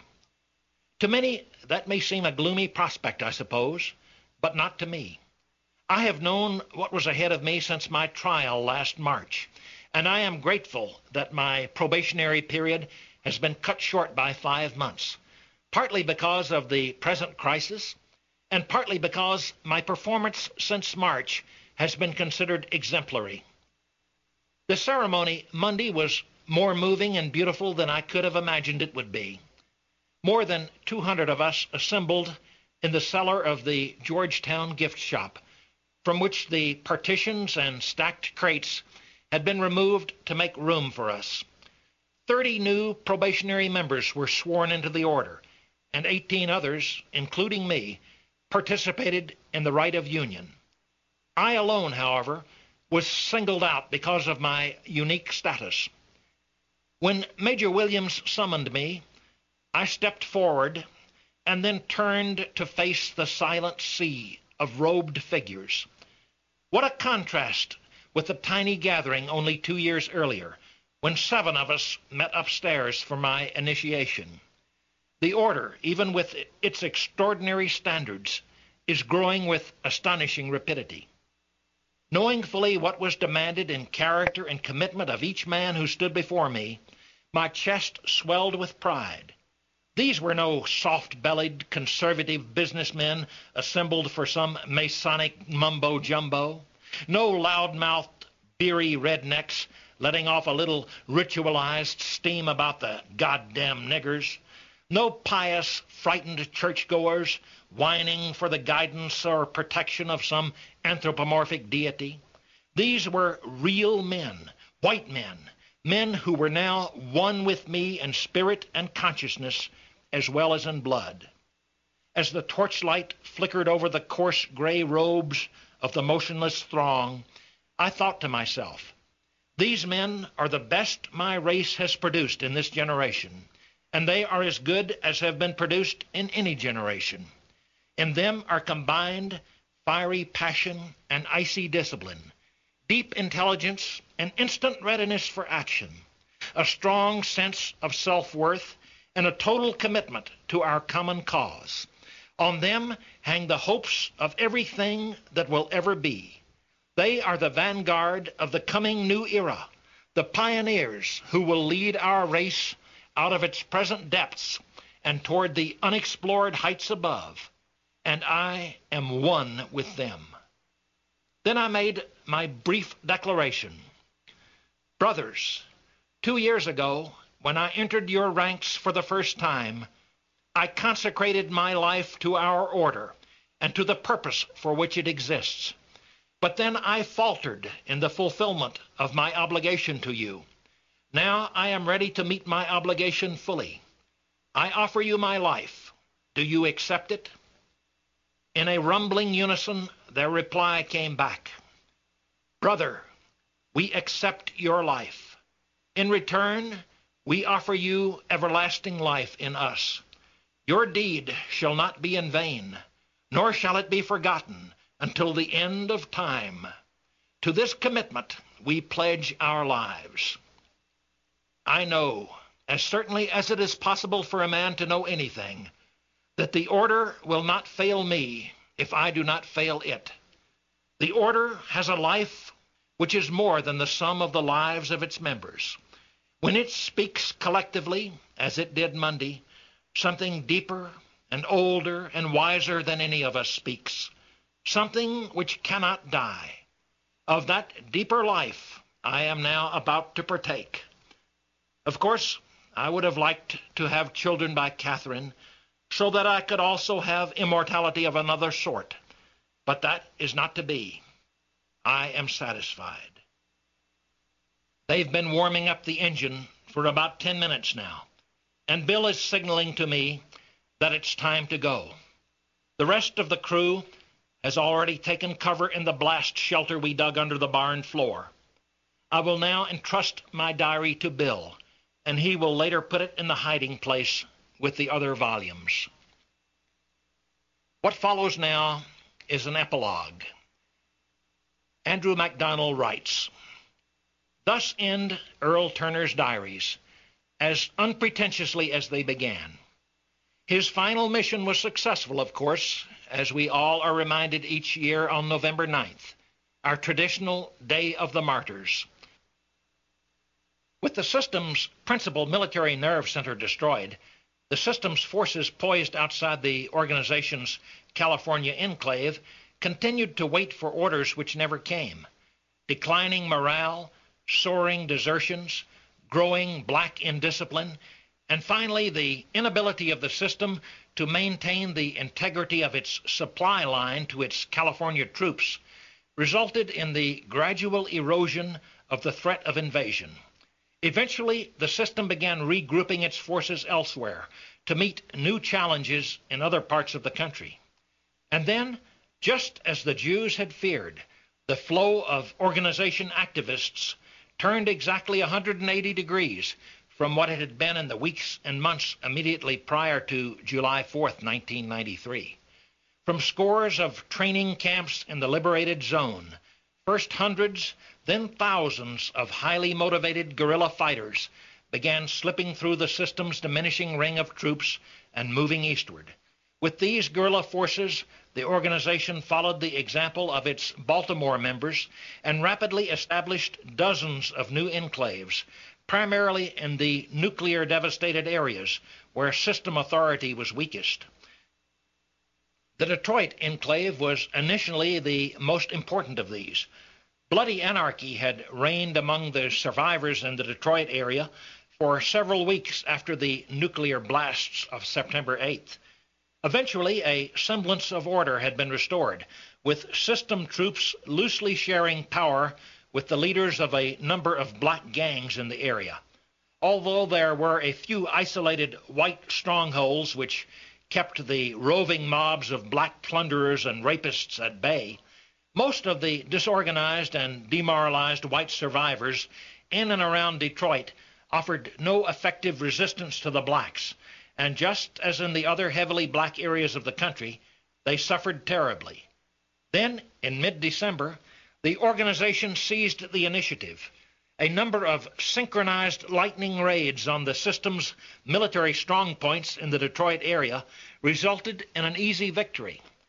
The organization then established certain patterns in Detroit, which were soon followed elsewhere. All captured white troops, as soon as they had laid down their weapons, were offered a chance to fight with the organization against the system. Those who immediately volunteered were taken aside for preliminary screening and then sent to camps for indoctrination and special training. The others were machine-gunned on the spot without further ado. The same degree of ruthlessness was used in dealing with the white civilian population. When the organization's cadres moved into the white strongholds in the Detroit suburbs, the first thing they found it necessary to do was to liquidate most of the local white leaders in order to establish the unquestioned authority of the organization. There was no time or patience for trying to reason with short-sighted whites who insisted that they weren't racists or revolutionaries and didn't need the help of any outside agitators in dealing with their problems, or who had some other conservative or parochial fixation.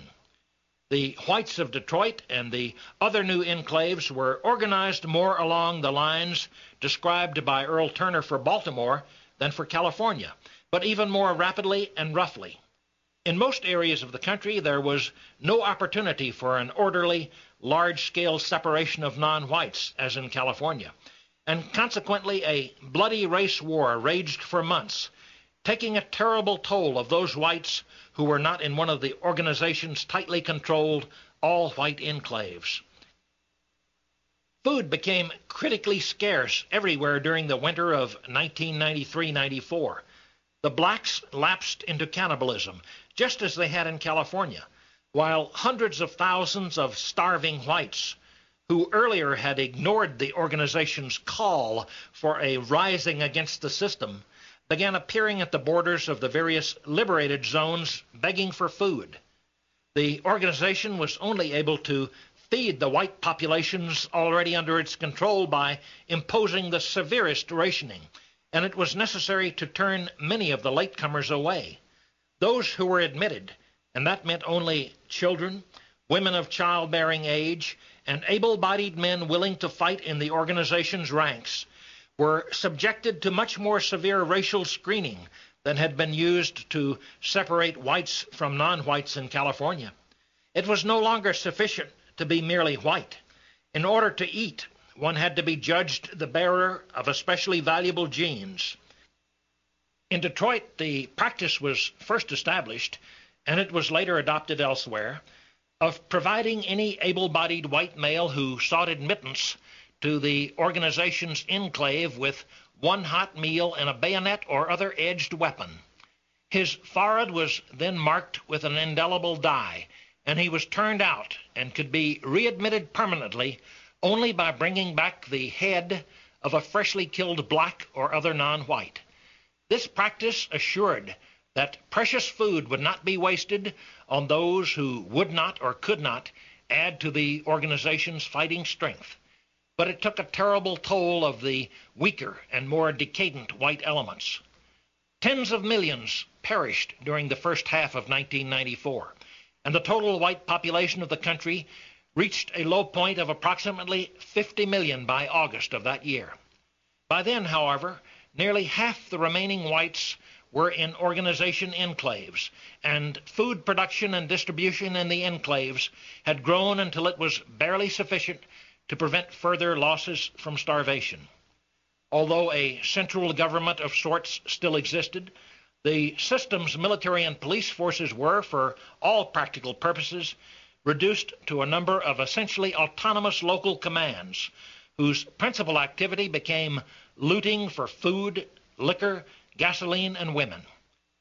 Both the organization and the system avoided large-scale encounters with each other, the organization confining itself to short, intense raids on system troop concentrations and other facilities, and the system's forces confining themselves to guarding their sources of supply, and in some areas to attempting to limit the further expansion of the organization's enclaves. But the organization's enclaves continued to expand nevertheless, both in size and number, all through the 5 dark years preceding the new era. At one time, there were nearly 2,000 separate organization enclaves in North America. Outside these zones of order and security, the anarchy and savagery grew steadily worse, with the only real authority wielded by marauding bands which preyed on each other and on the unorganized and defenseless masses. Many of these bands were composed of blacks, Puerto Ricans, Chicanos, and half-white mongrels. In growing numbers, however, whites also formed bands along racial lines, even without organization guidance. As the war of extermination wore on, millions of soft, city-bred, brainwashed whites gradually began regaining their manhood. The rest died. The organization's growing success was not without its setbacks, of course. One of the most notable of these was the terrible Pittsburgh Massacre of June 1994. The organization had established an enclave there in May of that year, forcing the retreat of local system forces. But it did not act swiftly enough in identifying and liquidating the local Jewish element. A number of Jews, in collaboration with white conservatives and liberals, had time to work out a plan of subversion.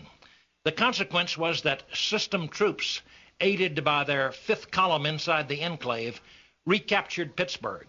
The Jews and blacks then went on a wild rampage of mass murder, reminiscent of the worst excesses of the Jew-instigated Bolshevik Revolution in Russia 75 years earlier.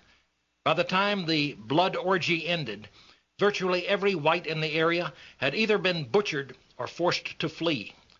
The surviving staff members of the organization's Pittsburgh Field Command, whose hesitation in dealing with the Jews had brought on the catastrophe, were rounded up and shot by a special disciplinary squad acting on orders from Revolutionary Command. The only time after November 9th, 1993, the organization was forced to detonate a nuclear weapon on the North American continent was a year later in Toronto. Hundreds of thousands of Jews had fled the United States to that Canadian city during 1993 and 1994, making almost a second New York of it and using it as their command center for the war raging to the south. So far as both the Jews and the organization were concerned, the U.S.-Canadian border had no real significance during the later stages of the Great Revolution, and by mid-1994, conditions were only slightly less chaotic north of the border than south of it. Throughout the dark years, neither the organization nor the system could hope for a completely decisive advantage over the other, so long as they both retained the capability for nuclear warfare. During the first part of this period, when the system's conventional military strength greatly exceeded the organization's, only the organization's threat of retaliation with its more than 100 nuclear warheads hidden inside the major population centers still under system control kept the system, in most cases, from moving against the organization's liberated zones. Later, when organizational gains, together with growing attrition of the system's forces through desertions, tilted the balance of conventional strength toward the organization, the system retained control over a number of military units armed with nuclear weapons, and by threatening to use these, forced the organization to leave certain system strongholds inviolate. Even the system's elite, pampered nuclear troops were not immune to the processes of attrition which sapped the system's conventional strength, however, and they could postpone the inevitable only temporarily. On January 30th, 1999, in the momentous Truce of Omaha, the last group of system generals surrendered their commands to the organization in return for a pledge that they and their immediate families would be allowed to live out the remainders of their lives unmolested. The organization kept its pledge, and a special reservation on an island off the California coast was set aside for the generals. Then, of course, came the mopping up period, when the last of the non-white bands were hunted down and exterminated, followed by the final purge of undesirable racial elements among the remaining white population.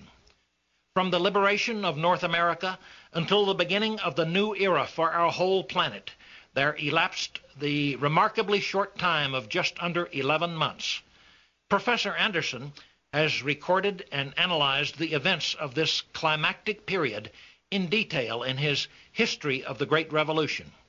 Here it is sufficient to note that, with the principal centers of world Jewish power annihilated and the nuclear threat of the Soviet Union neutralized, the most important obstacles to the organization's worldwide victory were out of the way.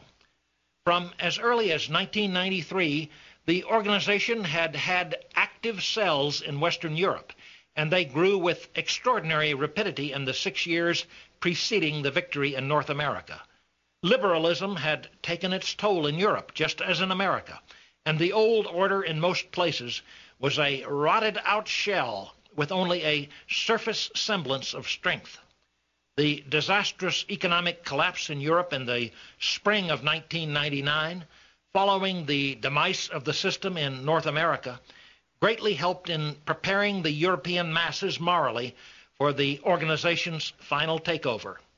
That takeover came in a great Europe-wide rush in the summer and fall of 1999, as a cleansing hurricane of change swept over the continent, clearing away in a few months the refuse of a millennium or more of alien ideology and a century or more of profound moral and material decadence. The blood flowed ankle-deep in the streets of many of Europe's great cities momentarily, as the race traders, the offspring of generations of dysgenic breeding, and hordes of Gastarbeiter met a common fate.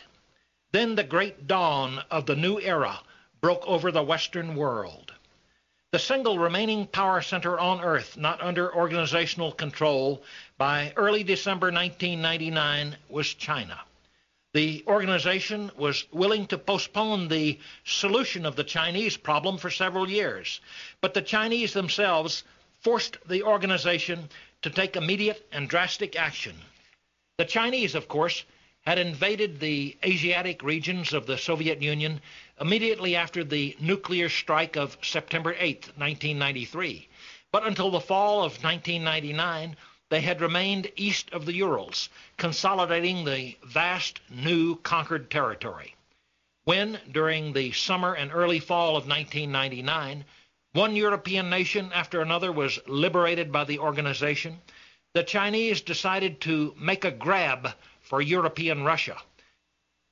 The organization countered this move massively, using nuclear missiles to knock out the still primitive Chinese missile and strategic bomber capabilities, as well as hitting a number of new Chinese troop concentrations west of the Urals. Unfortunately, this action did not stem the yellow tide flowing north and west from China. The organization still required time to reorganize and reorient the European populations newly under its control before it could hope to deal in a conventional manner with the enormous numbers of Chinese infantry pouring across the Urals into Europe. All its dependable troops at that time were hardly sufficient even for garrison duty in the newly liberated and still not entirely pacified areas of Eastern and Southern Europe. Therefore, the organization resorted to a combination of chemical, biological, and radiological means on an enormous scale to deal with the problem. Over a period of 4 years, some 16 million square miles of the Earth's surface, from the Ural Mountains to the Pacific and from the Arctic Ocean to the Indian Ocean, were effectively sterilized. Thus was the Great Eastern Waste created. Only in the last decade have certain areas of the waste been declared safe for colonization. Even so, they are safe only in the sense that the poisons sowed there a century ago have abated to the point that they are no longer a hazard to life. As everyone is aware, the bands of mutants which roam the waste remain a real threat, and it may be another century before the last of them has been eliminated and white colonization has once again established a human presence throughout this vast area. But it was in the year 1999, according to the chronology of the old era, just 110 years after the birth of the Great One, that the dream of a white world finally became a certainty. And it was the sacrifice of the lives of uncounted thousands of brave men and women of the organization during the preceding years which had kept that dream alive until its realization could no longer be denied. Among those uncounted thousands, Earl Turner played no small part. He gained immortality for himself on that dark November day 106 years ago, when he faithfully fulfilled his obligation to his race, to the organization, and to the holy order which had accepted him into its ranks. And in so doing, he helped greatly to assure that his race would survive and prosper, that the organization would achieve its worldwide political and military goals, and that the order would spread its wise and benevolent rule over the earth for all time to come.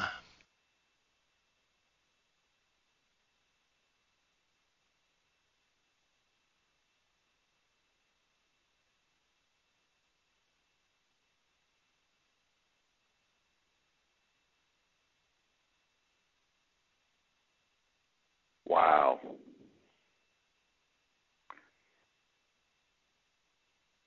I'm connecting myself here on the free HD line. Wow.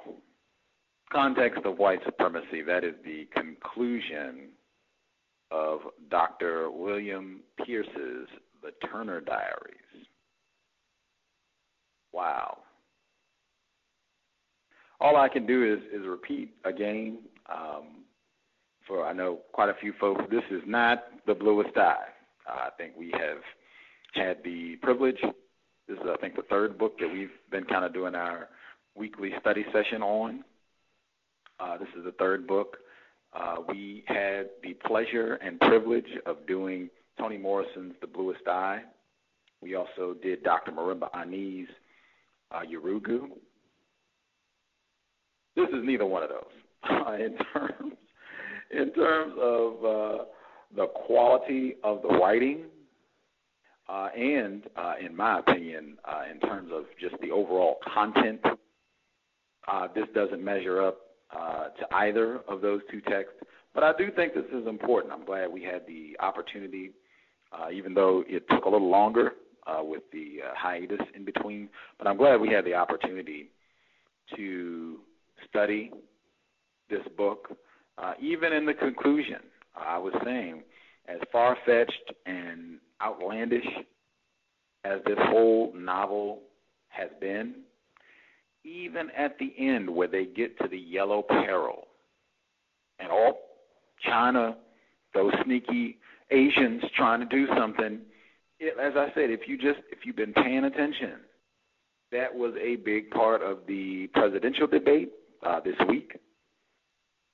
Governor Romney talking about China, they're not playing fair. He said that when he was wrapping up at the debate, that he would accuse China of being currency manipulators and that their unjust practices were harming hardworking Americans right here. That was a big part of his complaint from the debates this week. And I mean, that's not even new. White people have been making their complaints about China for a long time. So in my opinion, and again, keep in mind, this book was published 1978. White people, patterns of behavior, very similar patterns of behavior. I will give out the address, the number one more time.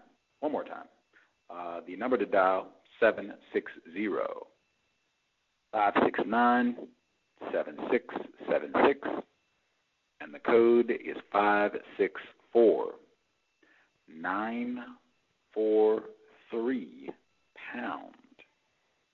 Press *6 if you dial that line, if you have questions, comments, anything you want to get in our concluding session on the Turner Diaries.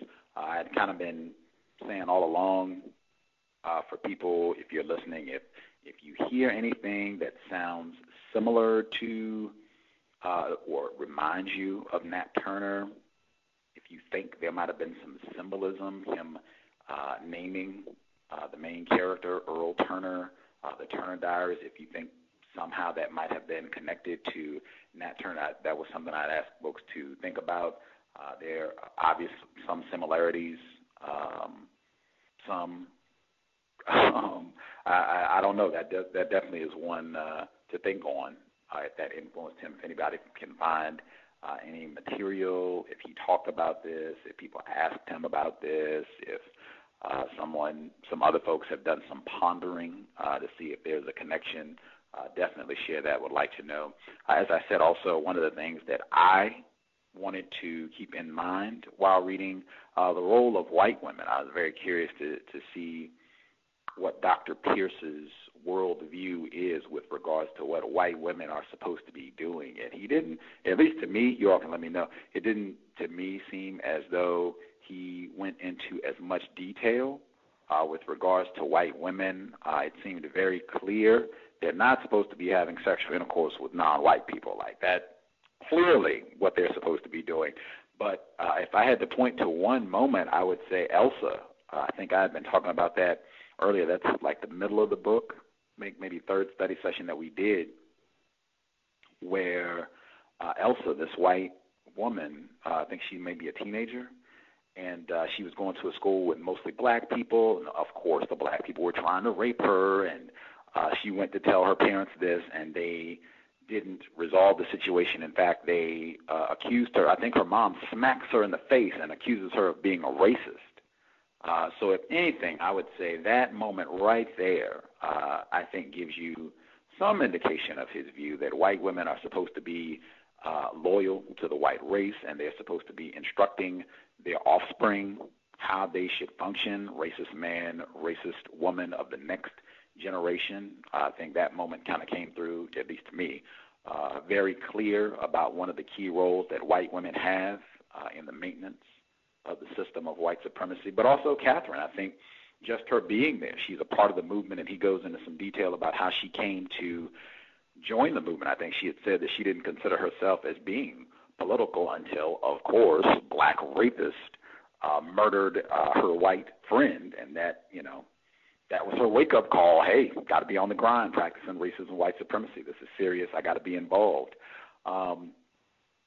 If you all have any thoughts you want to share, definitely dial in. I'm checking the switchboard. Again, *6 if you have any questions, comments, anything you want to get in on the book before we wrap up with the Turner Diaries. Some of the things that I noted as well, second half and just kind of general thoughts, that portion at the end where Earl Turner, when the organization, the order, the less powerful white people who are fighting back against this system that is hostile to white people, when they start talking about we dealt with all of the questionable cases, right? Like there might be some white people here, or there might be some people who are saying they're white, but they're not really white. We dealt with all the questionable cases and got them out of here. I thought that was real important. I think that's something we touched on before. White people do argue and fight with one another about who will be accepted, who will be allowed to be a member of the white terrorist army. And again, keeping in mind what we said all along, this is not DNA, this is not genetics, this is just white people making a decision. The most powerful white people, they get to decide who's going to be a part of the white army. I thought that was real important, that coming out in the book, and the fact that I think all of that, I mean, you talk about malarkey,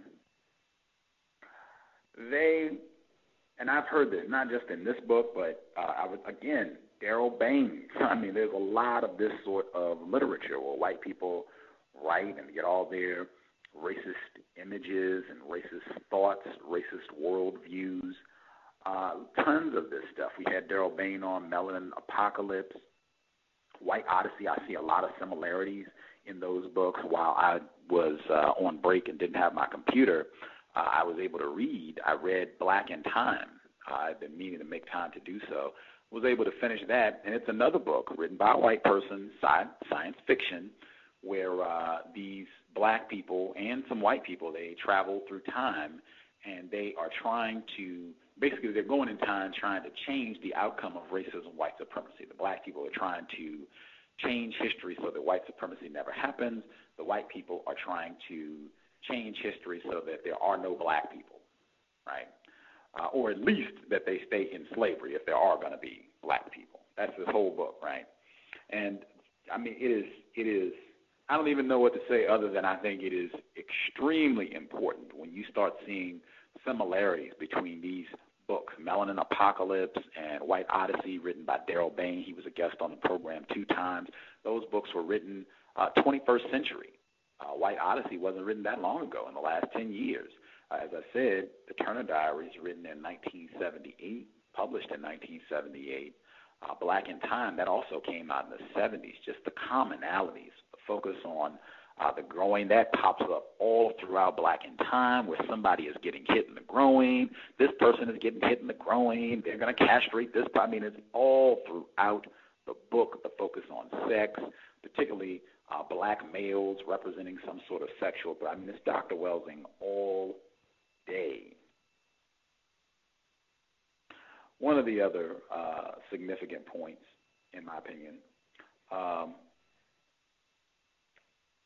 there was a passage, and this was actually in the first segment from the program this evening, the first kind of 40-minute segment that we listened to, where they were talking about they were making their threats, right? When they're standing up to the system, the order, the white people, Earl Turner and his group, they're issuing these threats. If you don't do such and such, if you don't leave us alone, you don't do what we want, we're going to bomb, and we're going to bomb, and we'll blow up everything. We'll kill all of you and blow up the whole planet.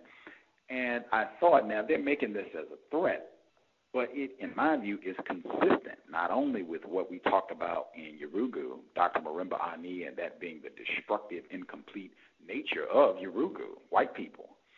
It reminded me, science fiction, Planet of the Apes, and nice, because Black in Time, book I just mentioned, the white man who wrote the book Black in Time also wrote the screenplay for the film Conquest of the Planet of the Apes. And that particular film, Planet of the Apes, that one is the one where the apes take over.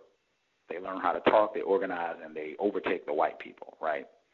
So the symbolism, and I'm saying that the same idea comes out, that idea of if we don't get things the way we want, if white supremacy is not running in the manner that we want, we will blow up the entire planet. And that same idea, it's in Planet of the Apes, the TV show, and in the film, Charlton Heston. That's how the second installment in Planet of the Apes, that's the second one, Beneath the Planet of the Apes, that's how it concludes. Charlton Heston taking a nuclear bomb and blowing up the entire planet. So patterns. We talked about this before, and just recognizing when you see certain themes play themselves out over and over with regards to the conduct of white people. Very important, I think, to keep that in mind.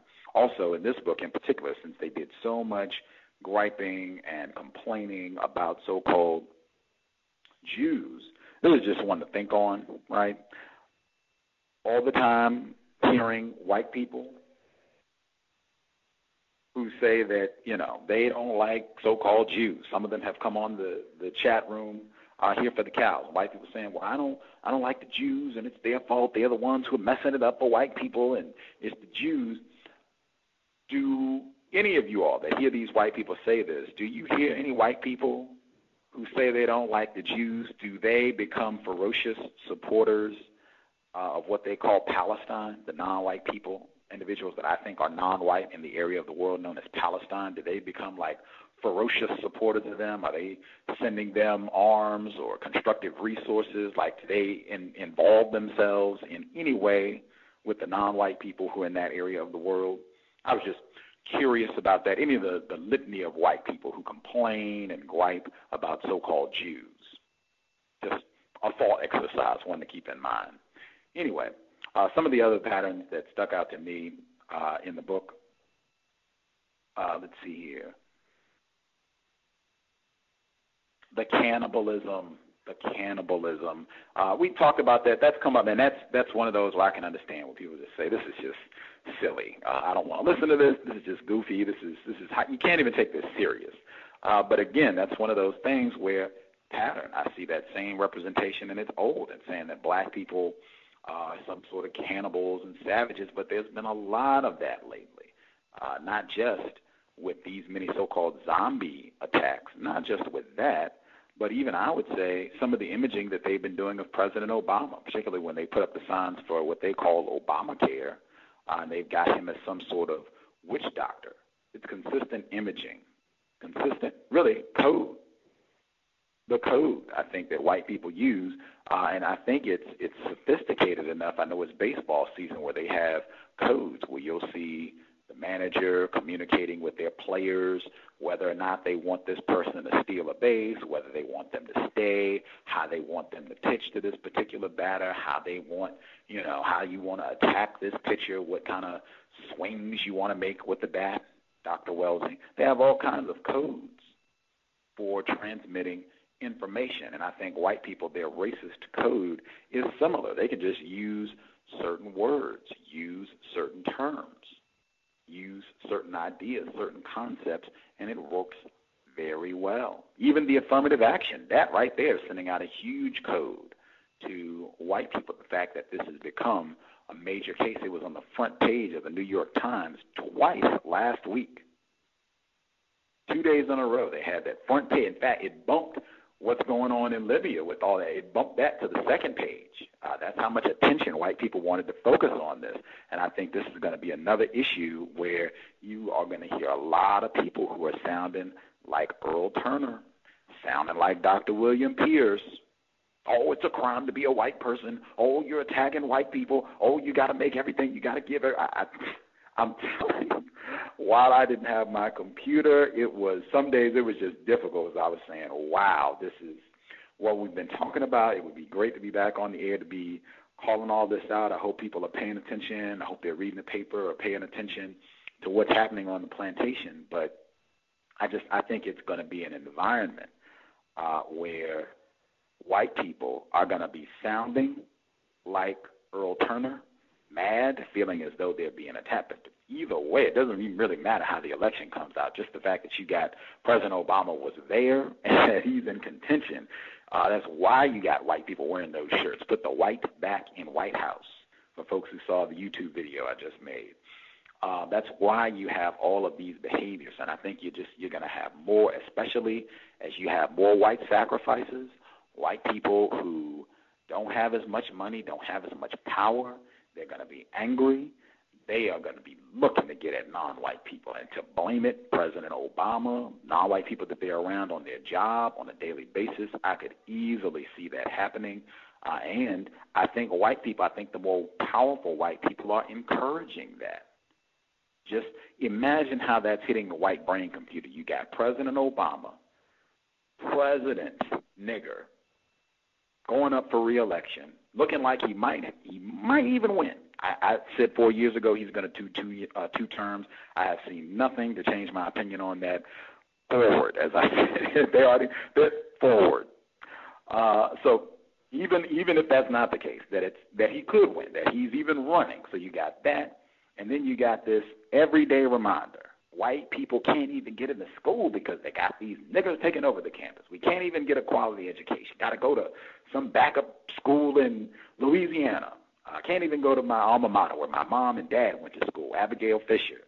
That sort of environment you're going to have. And then at the same time, right, Alex Jones, keep that in mind too. They said, white niggers are going to riot if President Obama, if he wins, or if he doesn't win, if Governor Romney wins the election, we're going to riot. Even just putting that message out. Doesn't matter. We talked about that, or at least I've talked about that. Racism, white supremacy is not rational. It is based on deception. So it's not going to be logical. It's not going to be rational. It's not even truthful. Often, frequently, it's not even truthful. It's based on bogus information and lies. So white people can put that message out. You can get Alex Jones and these other folks with the Drudge Report to say, yeah, the black people, they're online tweeting that, we're going to turn this out. We're going to burn this place down. We're going to let it ride, and we're going to go out and be gangster if President Obama doesn't get it. Now, just as I said, thinking about all the black people who have been complaining about President Obama, and they don't like him either, and he's not doing anything for us, don't even think he's a black person. All of that will get kicked to the side, and you will have white people just going on that. Less powerful, Earl Turner, white people just going on that. Yeah, we're tired of these niggas. They've been talking about riding all year. I'm tired of Trayvon Martin, and you got that trial that's still being talked about. I saw that the other day. They were looking at a trial date. I heard June 2013. They were just talking about a trial date for Trayvon Martin. I think racist man, racist woman. And there's nothing new to what I haven't been saying for most of the year, I think. I see an environment where racist man, racist woman, the more powerful white people, they are looking to galvanize white people to be racist. They're looking to create that sort of environment where white people feel justified, white people, whether it's legit or not, at least they're going to say that they're feeling attacked. They're going to say that they're feeling that the environment is hostile to white people and that they are justified in responding in whatever means they deem necessary, including being directly violent, in my opinion, with probably large numbers of non-white people. Been saying that the whole year. That no surprise. In my view, I see a lot, unfortunate, as goofy and silly as it is, I see a lot of the things that Dr. Pierce is talking about in the Turner Diaries. I see a lot of that operating right now, unfortunately. And I would hope non-white people are just being attentive. That's one of the real sad things that I saw while I didn't have my computer. It reminded me of how much time I spend on my computer just looking for information. I spend a lot of time on my computer, period, but a lot of it is just information, trying to get different news reports, and listeners send me a ton of information, so just checking that out. And if you listen to the compensatory call-in, we normally do about an hour or 40 minutes of news at the beginning of the program. And just to get the clips, the audio clips, to do that, it takes a lot of time looking at news articles, and I would say easily 15 hours a week. So not having my own computer, I didn't have 15 hours a week to look for news, so I really felt deprived of information. So I was, trying to read the paper. I was trying to compensate for that absence of my computer as best I could.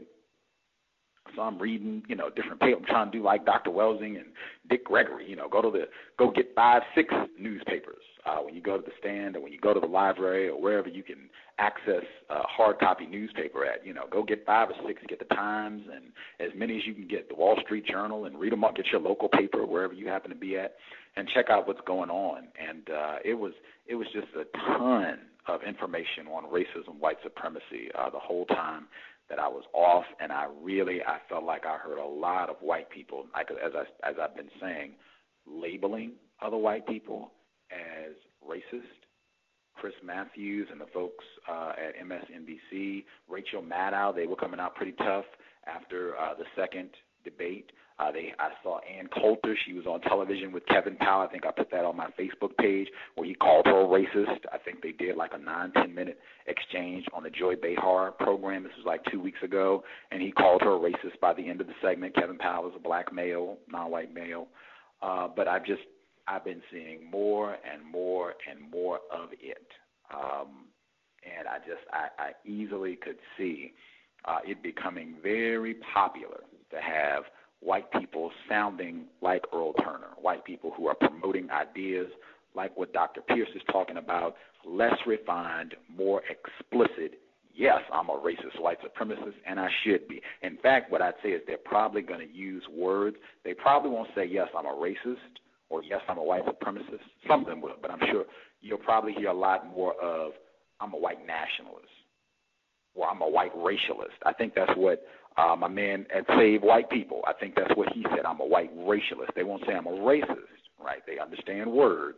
So they'll use a similar term. They'll try to couch it in, I'm just for the white race. I think black people should be for the black race. I think Asian people should, blah, blah, blah, blah, blah. They'll just run it that way. But that's the way that they might couch it. But I think you're going to see a lot more of that. And I would just say it is really any time, as long as the system of white supremacy exists. But I would encourage folks, really be mindful. This is no time to be slack. I say that frequently, but I would challenge all non-white people, regardless of what happens with the election, how you feel about that, if you're going to vote or not, really look at things that you can do. If it's committing to being informed, paying attention to what's going on, do that. If it's I can put a blog post together. You can write. You can use that blog space to gather content if you don't want to write anything original, or if you don't want to make videos to put on the blog, or audio content, or whatever, in photos, images. That's another. You could make a blog that's all images, just racist, white supremacist images that you see online, or you could go out and take your own pictures, right? If you are into photography, that was something that I used to really enjoy, being into photography. If that's your thing, you could just do a blog of racist images that might spark people to think. What's the quote? Mr. Fuller's quote, in racial matters, many look, but few see. See what? See what they're looking at. Maybe images to challenge the way that people think about what they've seen, maybe even taking images that people have already seen and just taking a second look at this, right, within the context. Whatever ideas, just really challenge yourself to be more active. I think white people, the white people who believe in and practice racism, white supremacy, they are not lazy about their endeavor. Dr. William Pierce, he wrote this book in 1978. You can look online. He's dead now. He's been dead for, I think, almost 10 years. I think he passed away in 2002. But if you check, and we asked Dr. Kevin McDonald about it. He said Dr. Pierce, he quit his job and he devoted as much of his time and energy as he could to pushing the view of racism, white supremacy that he had and what he thought white people should be doing to preserve their empire. Videos, he was doing his work on up into ripe old age, on his white supremacist grind. There we go. I would just challenge non-white people to have the same dedication, the same discipline to getting out and getting things done, whether it's writing, whatever skills you might have, writing, photography, video, whatever. Make it happen and be devoted to it. I would say right now is so critical. The confusion is so great. To me, it hurt me. I do see we have a caller, so I'll get their line. Just my suggestion, my recommendation, and really encouraging non-white people to take this serious. You know, we say we're at war, and Dr. Welsing talks about this is war. Mr. Fuller, when he was on talking about being a professional soldier, take that seriously. White people, as foolish as this sounds, Dr. Pierce is serious, or was serious while he was here. Dr. William Pierce, as goofy as this book might sound, he was real serious about racism, white supremacy. Super serious. We should be just as serious. And I mean on the grind. Really look at the way that you use your time and energy and see if that is the most productive way for you to be functioning on a planet dominated by racism, white supremacy, terrorism against black people. Really look at the way that you're using your time and energy. Are you getting the maximum out of your use of time and energy? I'm just saying all that because while we were on the break, while not broadcasting, I was talking with some other non-white people who are less confused. I was talking to them about some of these incidents. I think it was the thing in Libya. That was one of the incidents that we were talking about. And I was starting in, and they all gave me the deer in the headlights look. And I was like, you know what I'm talking about? Libya, right? Christopher Stevens? And no, you don't. None of you know what I'm talking about. And it was crushing because I'm like, wow, white people have been talking about this every day for the last month. I mean, this, in my opinion, this was one of the biggest news stories of the last 30 days, what's happened in Libya. This keeps coming up in the presidential debate. They were talking about it during the program. And I was talking to non-white people who had never heard of this, and they didn't know like nothing. It was starting from scratch, like, okay, this is what happened. Like, whoa, to have non-white, in my opinion, and I could be wrong. I know some people are not feeling the whole read and newspaper and all that. I don't agree. In my opinion, that is terrible. That is the worst possible thing non-white people can be doing, where you don't know what's going on. You don't know what white people are talking about. You don't know what white people, what news reports or what world events white people are saying are significant. You have no idea about that. Real dangerous. And I think a lot of non-white people, unfortunately, we do not invest enough time and energy studying white people, studying what they're talking about, events that are happening around the world. And as long as that's the case, we are going to have major problems replacing the system of white supremacy with justice. So I'll hit the caller. I'll just remind folks, again, Dr. Frances Cress Welsing, a lot of folks have said that they've benefited from her work. They've learned a lot from her. I have been told, and I've heard her say, she went to the newsstand to get 5 newspapers, not 1, 5 newspapers. And everybody who's listening right now, can they say that they at least read 1 newspaper for just 1? I'm pitching that rhetorically. Dick Gregory, another one, he's been on the guest as well. I know a lot of people respect, appreciate what he's done to work against racism, white supremacy over his long life, many, many years. Dick Gregory, I have been told, went to the newsstand to get 20 newspapers. When you hear him talking about different world events and different aspects of racism, white supremacy, this is someone, I am told, who reads a lot of newspapers. So really, invest that same dedication in informing yourself. I'll get the caller. Person that dialed in 3921. Did you have questions, comments? 3921. Your line should be open. Greetings, Gus, and the callers. This is Praz. As I was reading the book, I was wondering if he was trying to have the unrefined white supremacists versus the refined white supremacists, because oftentimes you'd have him talk about the system, and non-whites were mentioned as having jobs like security guards, low-level positions. But, because he was very explicit about any jobs that were held by black people, he specifically mentioned it. It's like it gives me the impression that whoever was in charge of the system was probably also another white person who maybe was more refined in their practice of racism, white supremacy. So I was just wondering how much of it was him pitting the unrefined white supremacists versus the refined white supremacists.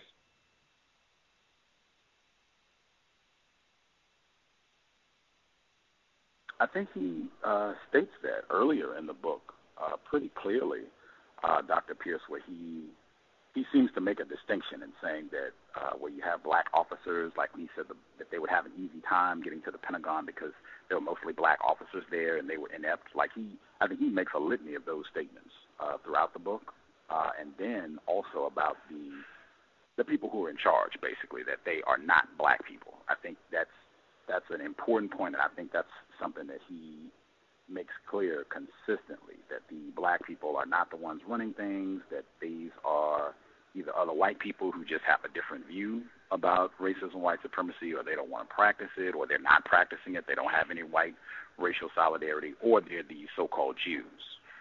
But I think, or at least I thought he made that clear and consistent, that it's not that black people are in charge, that these are just other white people or so-called Jews who are putting these black people and non-white people in these places where they shouldn't be and allowing all of this stuff to happen. Yeah, I agree, and I think that's an important point.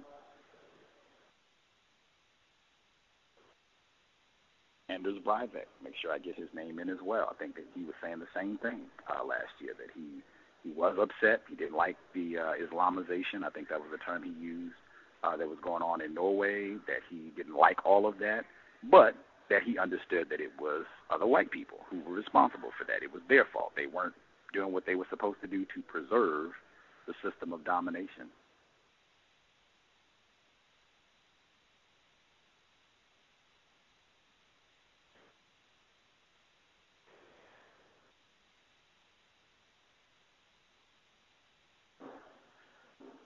Caller, are you still with us, sir? Yes. Oh, okay. I also noticed, I occasionally play computer games, and I played this game a few years back called Fallout 3, and it seems like a lot of the themes from that video game it sounds like basically like I'm reading the book. And basically it says here, the player is an inhabitant of Vault 101, a survival shelter designed to protect up to 1,000 humans from the nuclear fallout.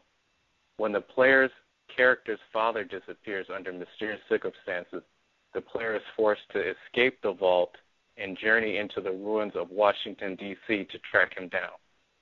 Along the way, the player is assisted by another of human survivors and must battle a myriad of enemies that inhabit the area now known as the Capital Wasteland. And so basically this is just, they took almost like the Turner Diaries and they made it into a computer game. And this game has sold like probably millions of copies. And it's gotten very high ratings. But I'm sure it was very much inspired by the Turner Diaries. It sounds like it. What's the name of this game again? This is called Fallout 3. Fallout 3. Mm-hmm. It came out in 2008. Yeah, it's on computer. It's on PlayStation, Xbox. It's been a very popular game. They even used the word enclave. I mean, that's like a faction of these guys who have all this technology. And so you just travel around. You have mutated humans. I mean, it's like they lifted it directly from the book. They just dealt with the part after the fallout.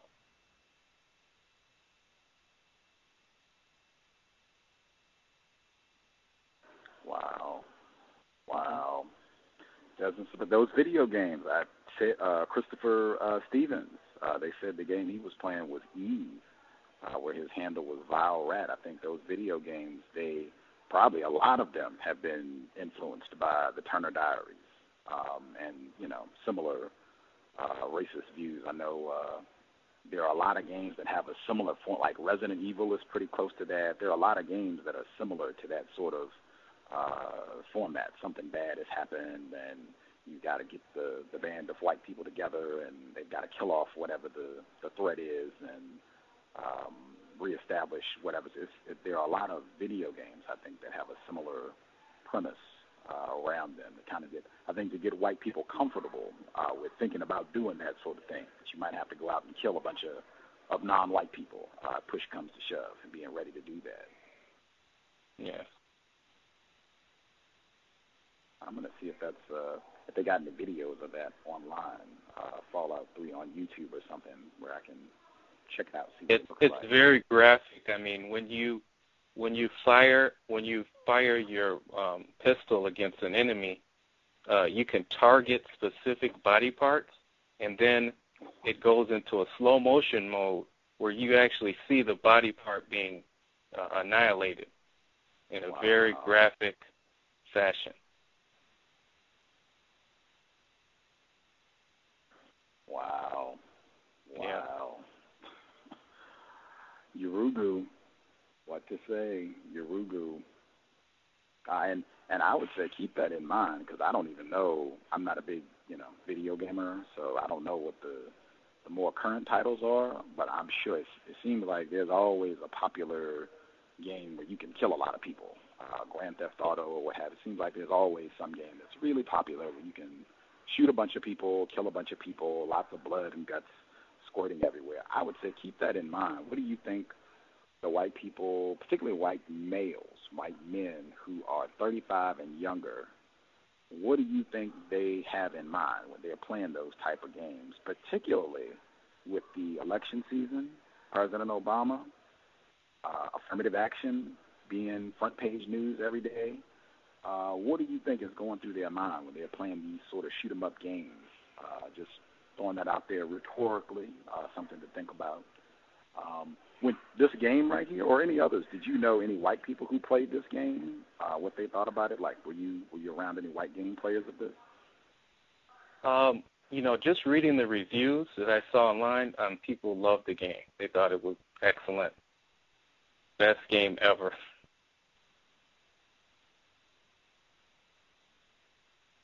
But I don't think I have, at least not that I know of, heard anybody comment on the game directly to me.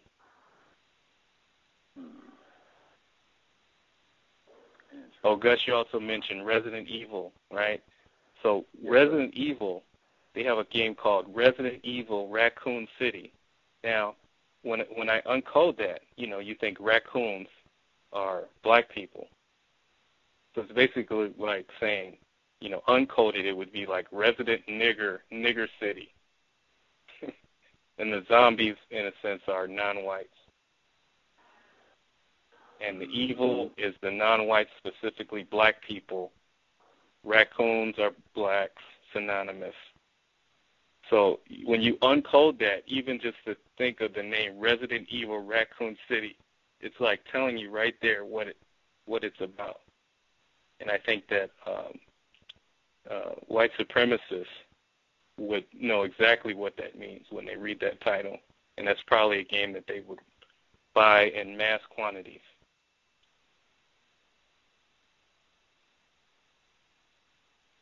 Absolutely. They made it into a movie. It's become a huge franchise. I don't even know how many of the games there are, because they made a bunch of them. And then the film, too. I think it's more than 3 of the movies that spiraled out of this video game. But absolutely, the Resident Evil Raccoon City. In fact, I didn't play the game, but I remember one of the later editions. So after Resident Evil Raccoon City came out, there was another Resident Evil, and I guess this one was even more explicitly racist, to the point where people were complaining about this before the game came out. I'm trying to see if I can find it. You're talking about Resident Evil 5, because they're in Africa. Yes, I remember there, and I don't know the number. Like I said, I'm not a gamer. You have to forgive my ignorance of the exact number and all, but I do remember, yes, they were in Africa, and people were complaining before the game came out. People were complaining when they heard about the synopsis that, hey, this sounds pretty racist. And this white guy did a video on YouTube, and he was saying that he came to their defense. Of course, he's a white person. He defends them. They're not racist. You all need to wait for the game to come out. This is ridiculous. How are you going to brand them like that, and blah, blah, blah. The game comes out, and it's way worse than everybody thought. Right? Tons of white people are like, oh, my God, this is so racist. You're just gunning down dark people on the continent of Africa. This is terrible. And so the same white guy who had defended them, he comes back and he's like, I defended these guys for making this racist video, and this thing is horrible. You're just shooting down black people and blowing their brains out and blah, blah, blah. And I think they were in, like, leopard print. So, I mean, it was just whatever, as bad as you can imagine a game to be in terms of promoting racism, that's about what this was. And it's great. He spent like 10 minutes. He showed footage so you can see the game, what it looks like, and what he was thinking it was going to be, and why he came out defending them. And then when he actually saw it, fantastic to see a white person have to own up to this. But, see, they have a pattern. And then if you watch the film, too, they kill off black people in the film. I'm not encouraging Dr. Welsing. Reading is more important than television. I'm just saying that if you are familiar with all this, there's a long pattern with the Resident Evil franchise of how they feel about black people and what their game is all about.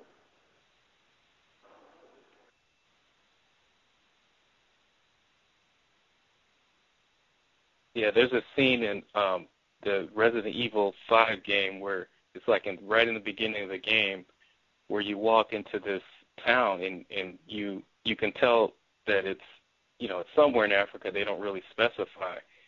And as you're just walking, you're not doing anything, and then you have a group of non-white black people, and they all are looking at you with an evil eye. And you're walking past them, and literally it's making them very menacing. And you haven't even started the game yet. The zombies haven't even come out yet. And it's a very powerful scene in that game, and it's in the very beginning of the game. And they try to sort of compensate by that by giving the main character, who appears to be a white man, a black female partner. But it doesn't really compensate for the amount of racist imagery that you see in the game. Wow. Yeah.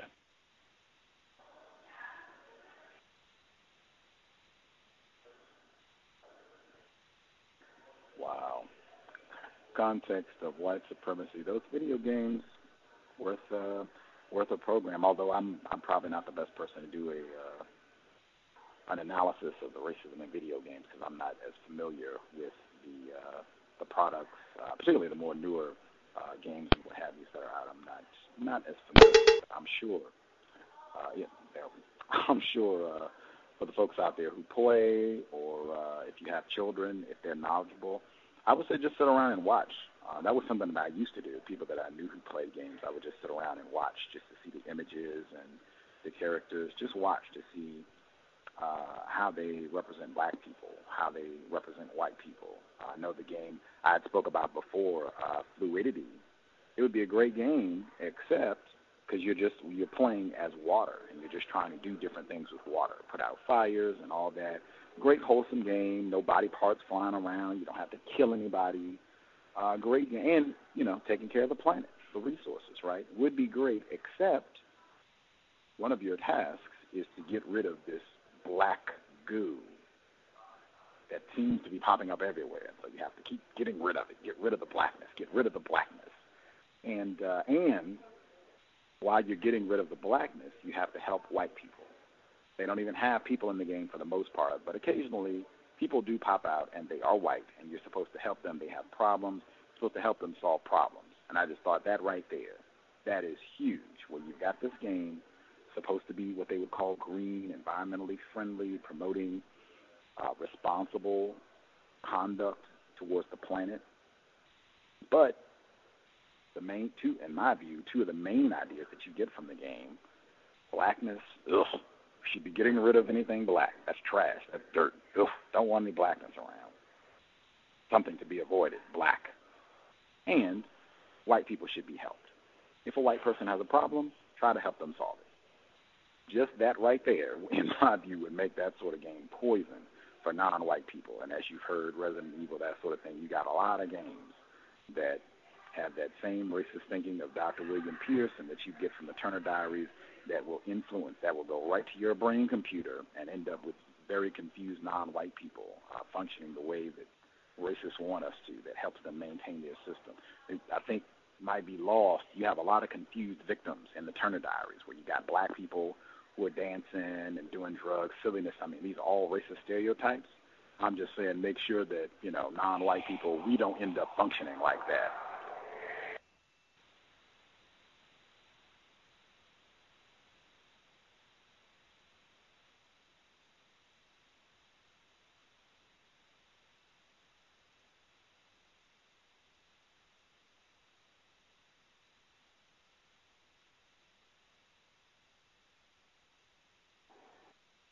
I think we've done our full three.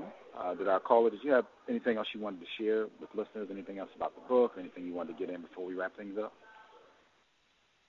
Oh, no, that's it for now.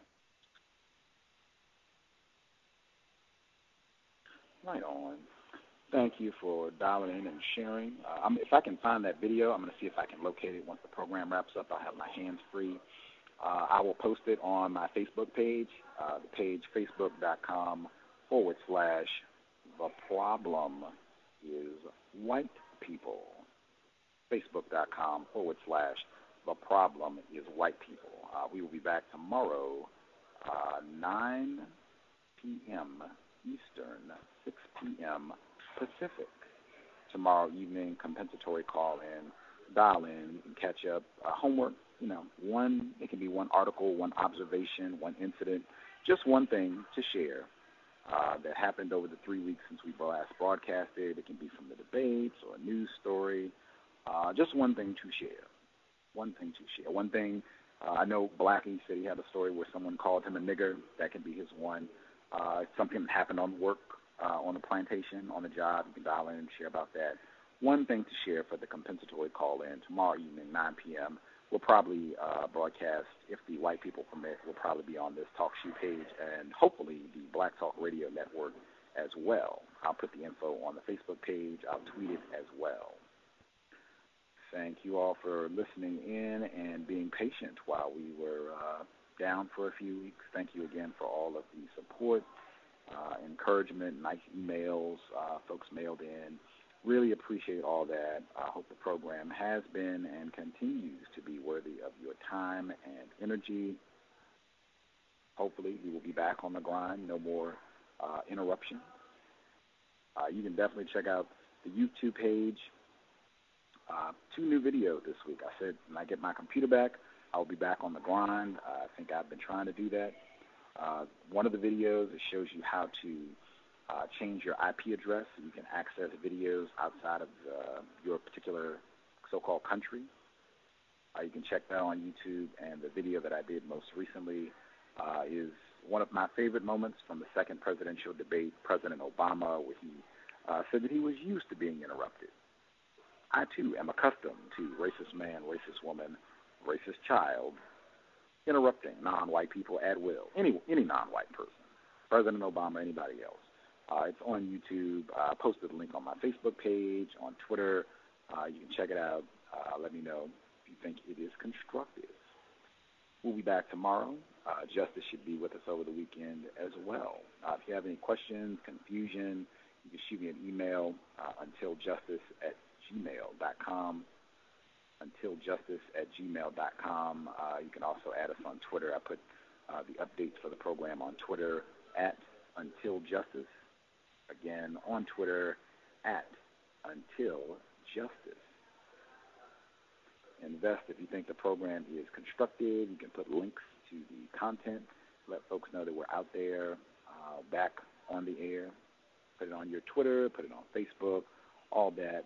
If you have any problems finding any of the archives, you can let me know that as well. Some folks did that while we were down, and I was able to get them links. So let me know if you need a link on archives. I can't think of anything. Yeah, we'll be back tomorrow. Anything else, didn't have time to get it in, we'll be back tomorrow. Thank you, everybody, for tuning in. Invest. Remain as safe as possible.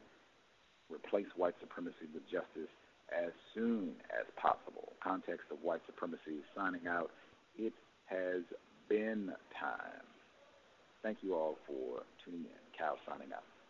Nigga, you so brainwashed. I'm a victim, What's your brother. problem? A victim. Yeah.